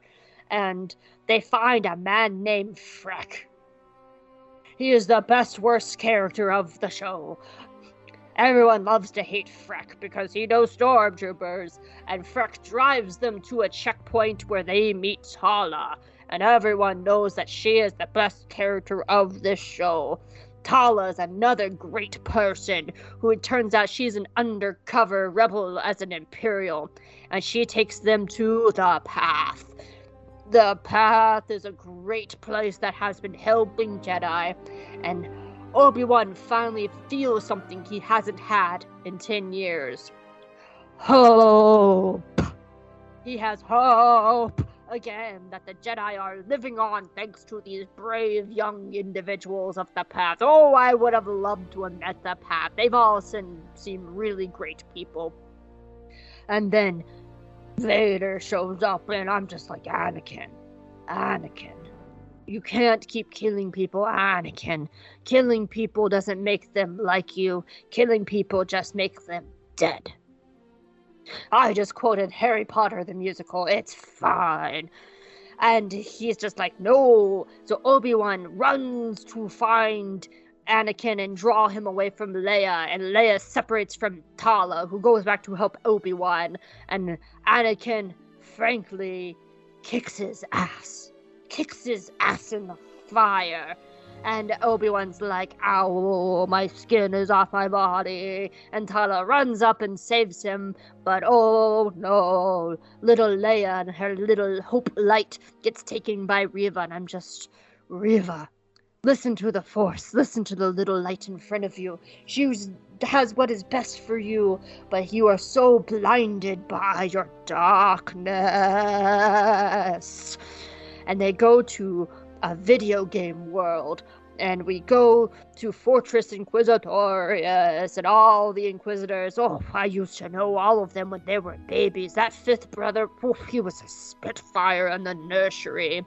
We used to lift all the cribs and spin them all around and scare the other children. I should have known that fifth brother needed a little extra more time as a Padawan, but no. And Obi-Wan and Tala sneak in and they save Leia. But when all hope seems lost, they have met new friends like Rogan.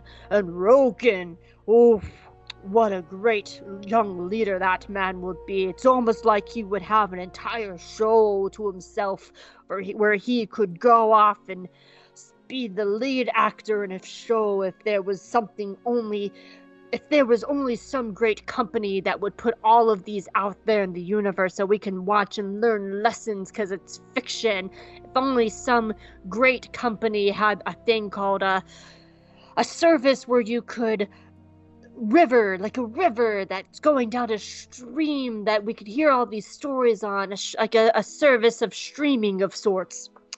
But Roken comes and he has friends, and as as Obi-Wan is taking Leia out under his coat, sneaking him out, Reva shows up and is just like, hey, stop. And they're like, no, we're leaving. And Roken's men show up and Wade dies, but no one knows who Wade is, so it's fine. Oh, I must say, my old friend Terrace Anube, he used to take care of me when I was a youngling, taught me all my swords and tricks. But the good thing is, Tara's with me now, aren't you, Tara? Oh, yes, that Obi-Wan. He's all, yeah, I'm fine. I love the Force, Qui-Gon. Oh, Tara, you're great. Wait till Yoda joins us. Oh, that'd be fun. Anyway, continue your story, Obi-Wan. Thank you, Camel Joe. What the fuck happens in episode 5? That's the attack. Sorry, I had to really think about that. That is actually a little gripe of the show, is the episodes do kind of blend together in my mind. They really do. And sometimes I'm like, I know this happens in the show, and I know it's in like the first half, but I don't remember where in the first half, or something will happen in the second half, and I have no idea what fucking episode it is. They all kind of blend together in my mind. But this is the attacking episode. Anyway, Vader is going after Obi-Wan because Reva has made Leia's little droid Lola evil. Why have we not mentioned Lola before? Because she's bad merchandise.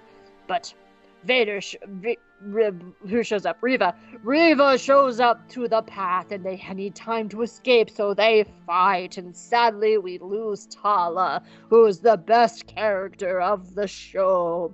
And she's with me now. How are you, Tala? Fucking sucks that I died. Right, but you get to go encourage Leia in the rebellion, and she gets your holster. I should have had my own goddamn path show. Alright, Tala, welcome to the Force. Anywho, Reva attacks, and it turns out she's not evil. She never was. She just wants revenge on Anakin. But that's not the way, Reva. You have to be good. Revenge does nothing, but she's too mad. So the path gets away with Obi-Wan, and Vader shows up after Reva tries to kill him, and it doesn't work because Grande boyfriend is not dead. And she gets stabbed and decides to go to Tatooine to get revenge. So Vader is chasing after Obi-Wan, and Reva's going to Tatooine. And Obi-Wan decides that he needs to get over himself finally, and he faces Vader. And they have a bitchin' fight where he cuts off his mask and he sees his face, and Vader is all like, I killed Anakin Skywalker. You're free of guilt, Obi-Wan. And Obi-Wan was like, cool, my therapy is complete. Here's my $200 for the hour-long session. And Vader's like, oh, cool, thanks. And he leaves. And Palpatine is like, Vader, stop being a bitch and do your job. And he's like, no. And he's like, do it. And he's like, fine. And I don't know why Vader has the Palpatine voice, but whatever. It's fine. This is the dark side. So Obi-Wan goes to Tatooine, but Beru has everything under control because she is... What's the name of the lady in Terminator? Sarah Connor. Sarah Connor! Beru becomes Sarah Connor, and it turns out she has an entire arsenal of weapons saved for this day, and Owen and Beru fight for Luke Skywalker. But Reva gets away with Luke, and she realizes, hey, I'm becoming the thing that I want revenge on. And she does not kill Luke for plot reasons, because Luke can't die. And she walks out of the desert and hands him back to them, and they run off, and she's all just like, I guess I'll be good now. And Obi-Wan's like, great. Awesome. And everyone says their goodbyes. He goes to Leia and is like, thank you for giving me light. And then he finally goes out, and I'm so proud of him. He moved out of his hut, and he comes out, and he stops and looks over and goes, Master, have you been here the whole time? Yes, Obi-Wan. You just couldn't hear me. I was always here. Now let me tell you all the ways that you could have done that way better. It's like, oh, Master, I'd rather not. Are you still here? Yes, Obi-Wan, I'm still here. Bullocks. I guess we're just going to be riding off into the desert. Yes, I will ride with you, Obi-Wan. The end. It actually wasn't as funny in my head as I thought it was going to be. That was really hard. I was like shaking the fuck out of my head to do that. Yeah, I wouldn't want to do Liam Neeson for a whole thing. Oh my god, that was nuts. At least this. Enjoy this. This is probably going to be your shortest Volution until they do another miniseries. I'm actually like low key dreading Andor. Ooh. Andor, you might be able to break it down into the arcs and then like boil the arcs down to like the characters fighting for dominance. I love the idea of like Andor. Like, Cassian's giving his side of the story, and, like, Cyril kicks in, and he's just like, move! It's my turn! I mean, it could be really fun to do the Cyril evolution, for sure. And then my mom gave me just Cocoa call it Puffs. the incel evolution. No, honestly, if I was doing Cyril, I would just have him line the whole time. Like, no one's following the rules, and I just want my mom to stop giving me Cocoa Puffs. I'm a frosted cornflakes man, mother. I'm a big boy. You ever notice how women keep kicking you in the balls all the time? Oh. All of them. That's all they do is kick you in the balls. They keep calling me a clown. I'm a corporal officer. Thank you. I have no theater experience. They don't understand the Empire like I understand the Empire. Except for her. Dedra. Dedra understands. I'm just gonna touch she really gets it in a super hot way. She makes me wanna have order. Order from the chaos. No, we'll figure something out for Andor. I have a whole 12 weeks to figure it out. So, we do have I know that usually most people bounce at the end of these, but hey, before we rate the episode, just know we have some really interesting feedback that I know we normally don't do feedback, but hold your horses. You're gonna want to hear this feedback. This is a fun one. This is mind-blowing feedback. But before we get to that, hey Chris, how would you rate the season? I guess the show as a whole. It's not even the season. The show as a whole. I'd give it like an 8.75. I'm thinking somewhere around there. Like it's really better than I expected, and better than it should have been. It's got its faults, but like, yeah, I mean, I will be watching it like over and over again. I enjoy the hell out of it. I'm the same. Like, yeah, it has its faults, but as we said, we didn't rate anything like lower than like an 8, which I don't remember the last show we did that for. There is no episodes that are fine. They're all good and up. I give it an 8.75 as well. Like, it is solid, a show. Like, there's very few lows and everything's just stellar. So, okay. I know we normally don't do feedback for the recaps, but this feedback is specifically about Obi-Wan. And I didn't want to do this like 2 weeks later, like after we're out, because it's really fitting for.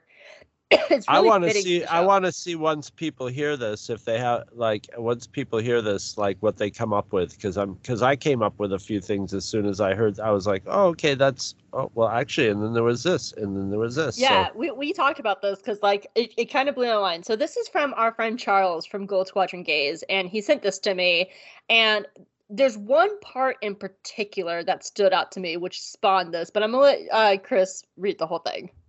Okay. Charles says, Hope mentions in passing that Obi-Wan Kenobi's hair magically dries in between scenes. This may be I unlikely. should clarify. This is for the Fortress Inquisitoris episode. When he comes in through the bottom of the Fortress Inquisitor. Yeah, just so everybody knows what episode this is about.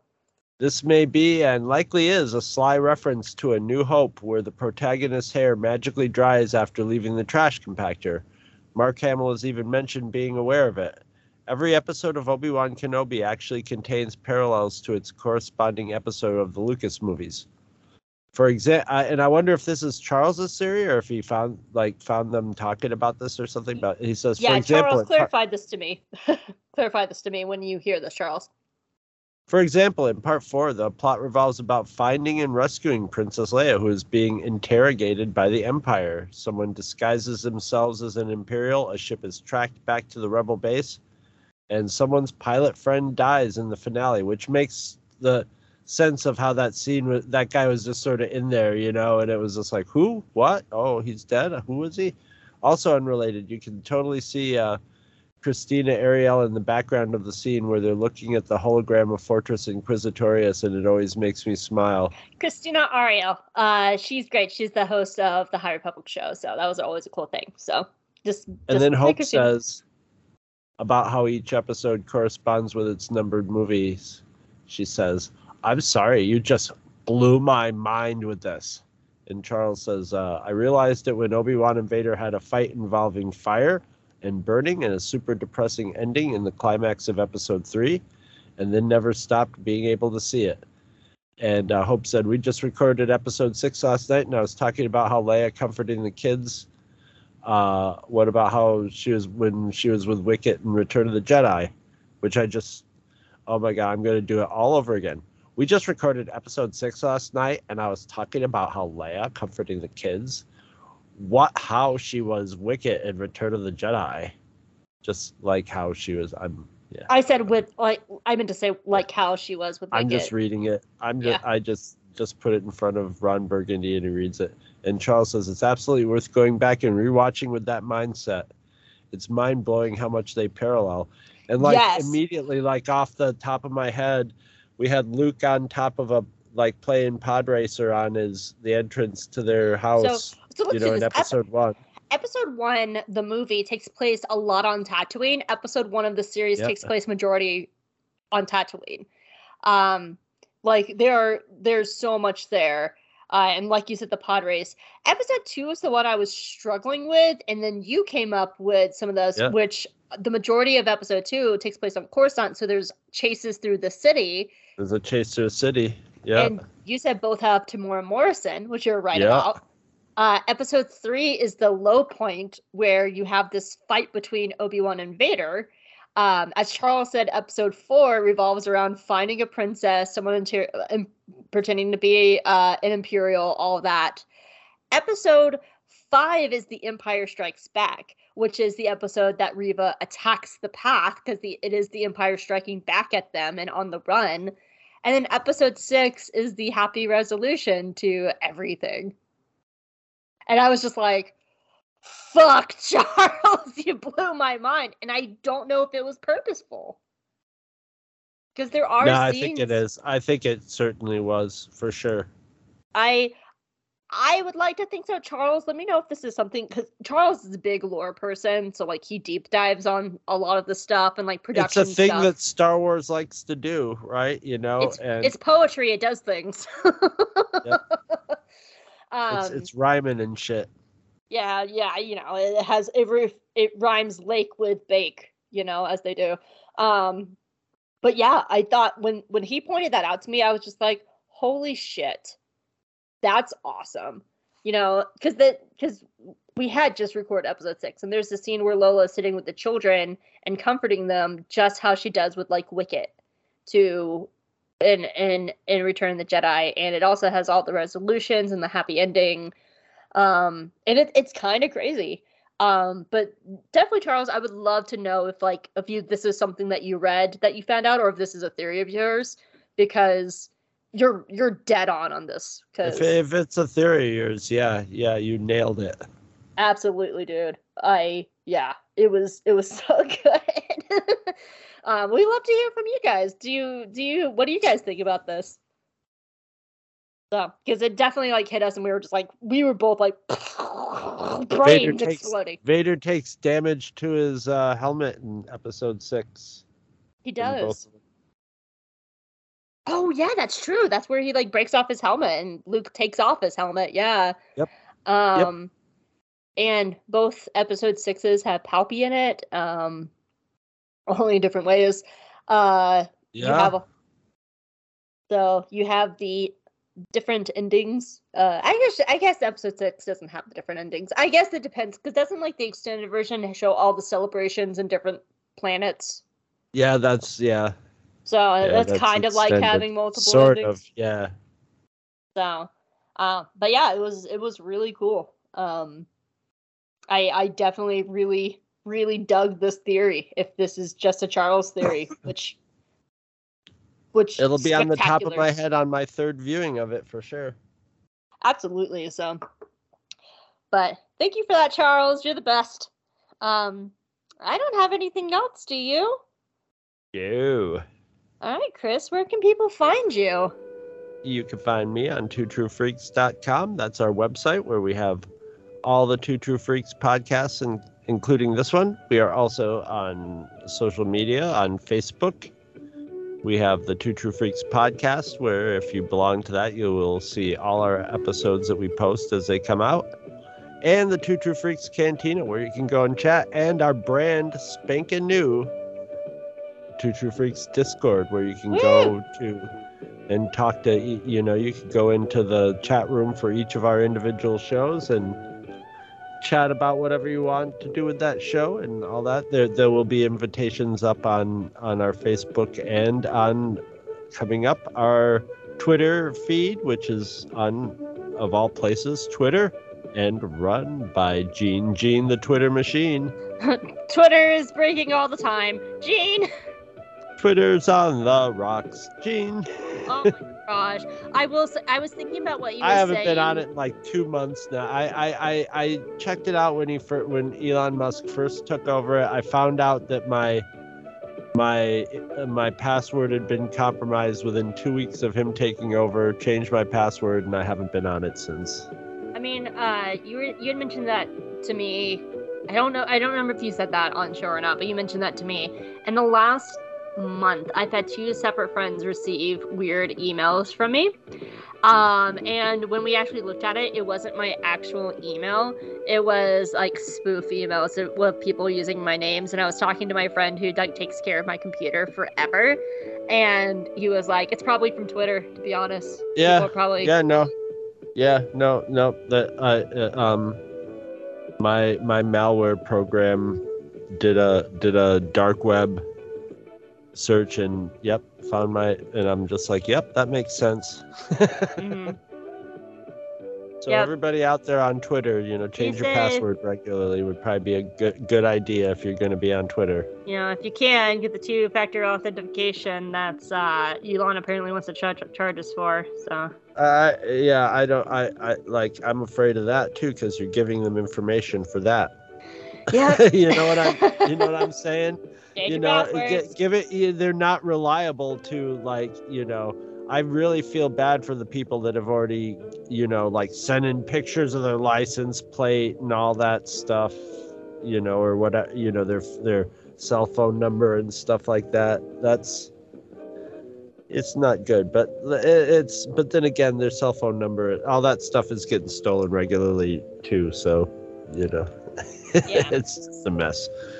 Anyway, really encouraging everybody to go to Twitter right away, but that's the reality of it. That's where you can find. Go to our Discord. Yeah, go to our Discord. That's the new way, man. That's where you can find me. Where can they find you, Hope? You can find me at Jaig and Jedi on Twitter at the time, as long as it's still working. You can also find me at Hope Molinex on Twitter, as long as it's still working. I also write for Dork Side of the Force, and I've been, of course, it's crazy Mando time, but I'm also still doing Bad Batch stuff too, and I write about Star Wars news and Mando and Bad Batch over there. But I think Bad Batch is still running by the time this episode comes out. I'm writing Bad Batch reviews over on the Geeky Waffle, where you can read all my reviews of season 2. I'm having a blast over there. And also, what else did I do? Oh, for Light and Dice, the thing I do with Charles. Hi, Charles. I'm so good at this. Me and my friend Charles, who, came up with that awesome theory, possibly, unless he read it somewhere. So, Charles, really let me know. So, Anyway, we do a show called For Light and Dice, and it is a role-playing tabletop podcast, and I do know that some of you listen to it, because I know that Gene and Aaron Henley also both listen to it. They have become friends, and, well, they were friends before. They become fans, I should say, and they like to share it, so I would love to hear other people share it, too. And it's a Star Wars tabletop podcast where we role-play in real time, and the adventure's crazy, and we're having a great time, and we roll dice, and we're having an awesome time. You know who else is going to be having an awesome time? Us next week with Andor. Oh, yeah. Andor! Oh, it's coming. I know, I'm kind of psyched that I get to watch it again. It's because I've been watching it with my stepmom, and we are about to start the prison arc with her. I'm very excited for her. So she's really liking it, but that's also been such an interesting experience to do as well, because she has no context. All she knows is it is good show, and she's loving it. You don't need it. Yeah. Yeah. Other than providing her context if she wants to watch more. Yeah. Honestly, she's only had like a few questions, like wait till the next time she watches Return of the Jedi and goes, "It's Mon Mothma." Yeah. Actually, I'm not gonna show her Rogue One until after season 2 comes out, because I don't want to spoil that. I'm just gonna let her watch the show. I'm not even gonna tell her Cassian's dead now. Like, I'm just gonna let her watch the show, and then we'll watch Rogue One. So, but that's been a really fun experience to be able to like watch it with her. So, yeah. Anyway, guys, come back next week, and we'll be starting Andor. And again, we're gonna be changing up the format of the show. So let us know if you like the new format, and if so, then maybe we'll carry it into Bad Batch. See what everybody says. So. Yeah, we have to see if we like the new format. You might hate it after the first week. I mean, honestly, there's no real acts in Andor. It's a lot of it is just stuff's happening. And it's just all leads in together. So I couldn't think of a better way to do it. So, yeah. All right, you guys. See you next week for Andor. Bye, everybody. Bye, everybody.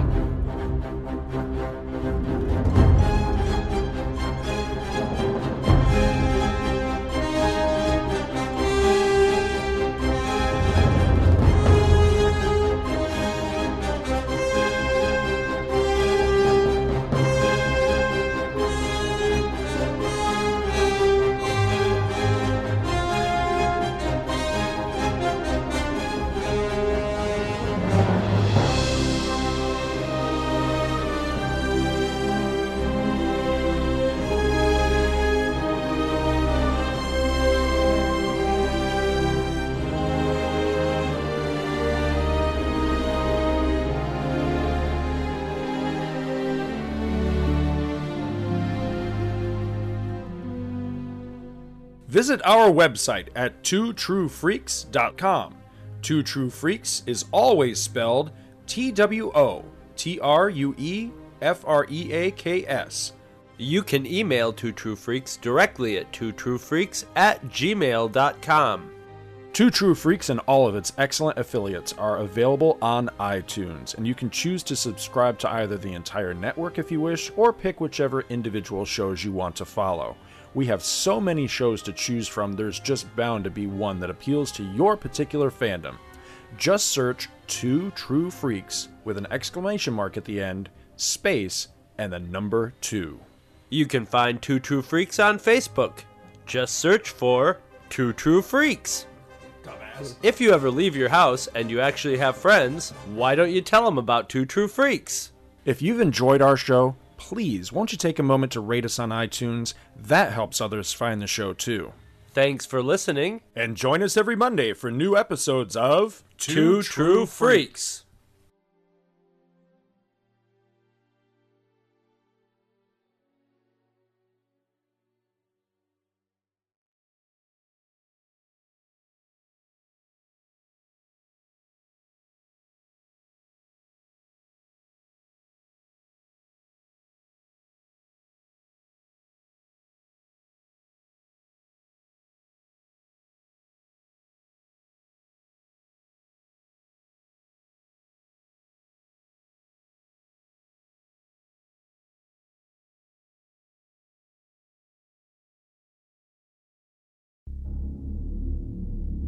All right, children. The lights are out and the party's over. It's time for me, Dr. D, to start running and say goodbye for a little while. And I know you're gonna miss me, so I'll leave you with this. You know that big ball of radiation we call the sun? Well, it'll burst you into flames if you stay in one place too long. That is if the static don't get you first. So remember, even if you're dusted, you may be gone, but out here in the desert, your shadow lives on without you. This is Dr. Death Defying, signing off.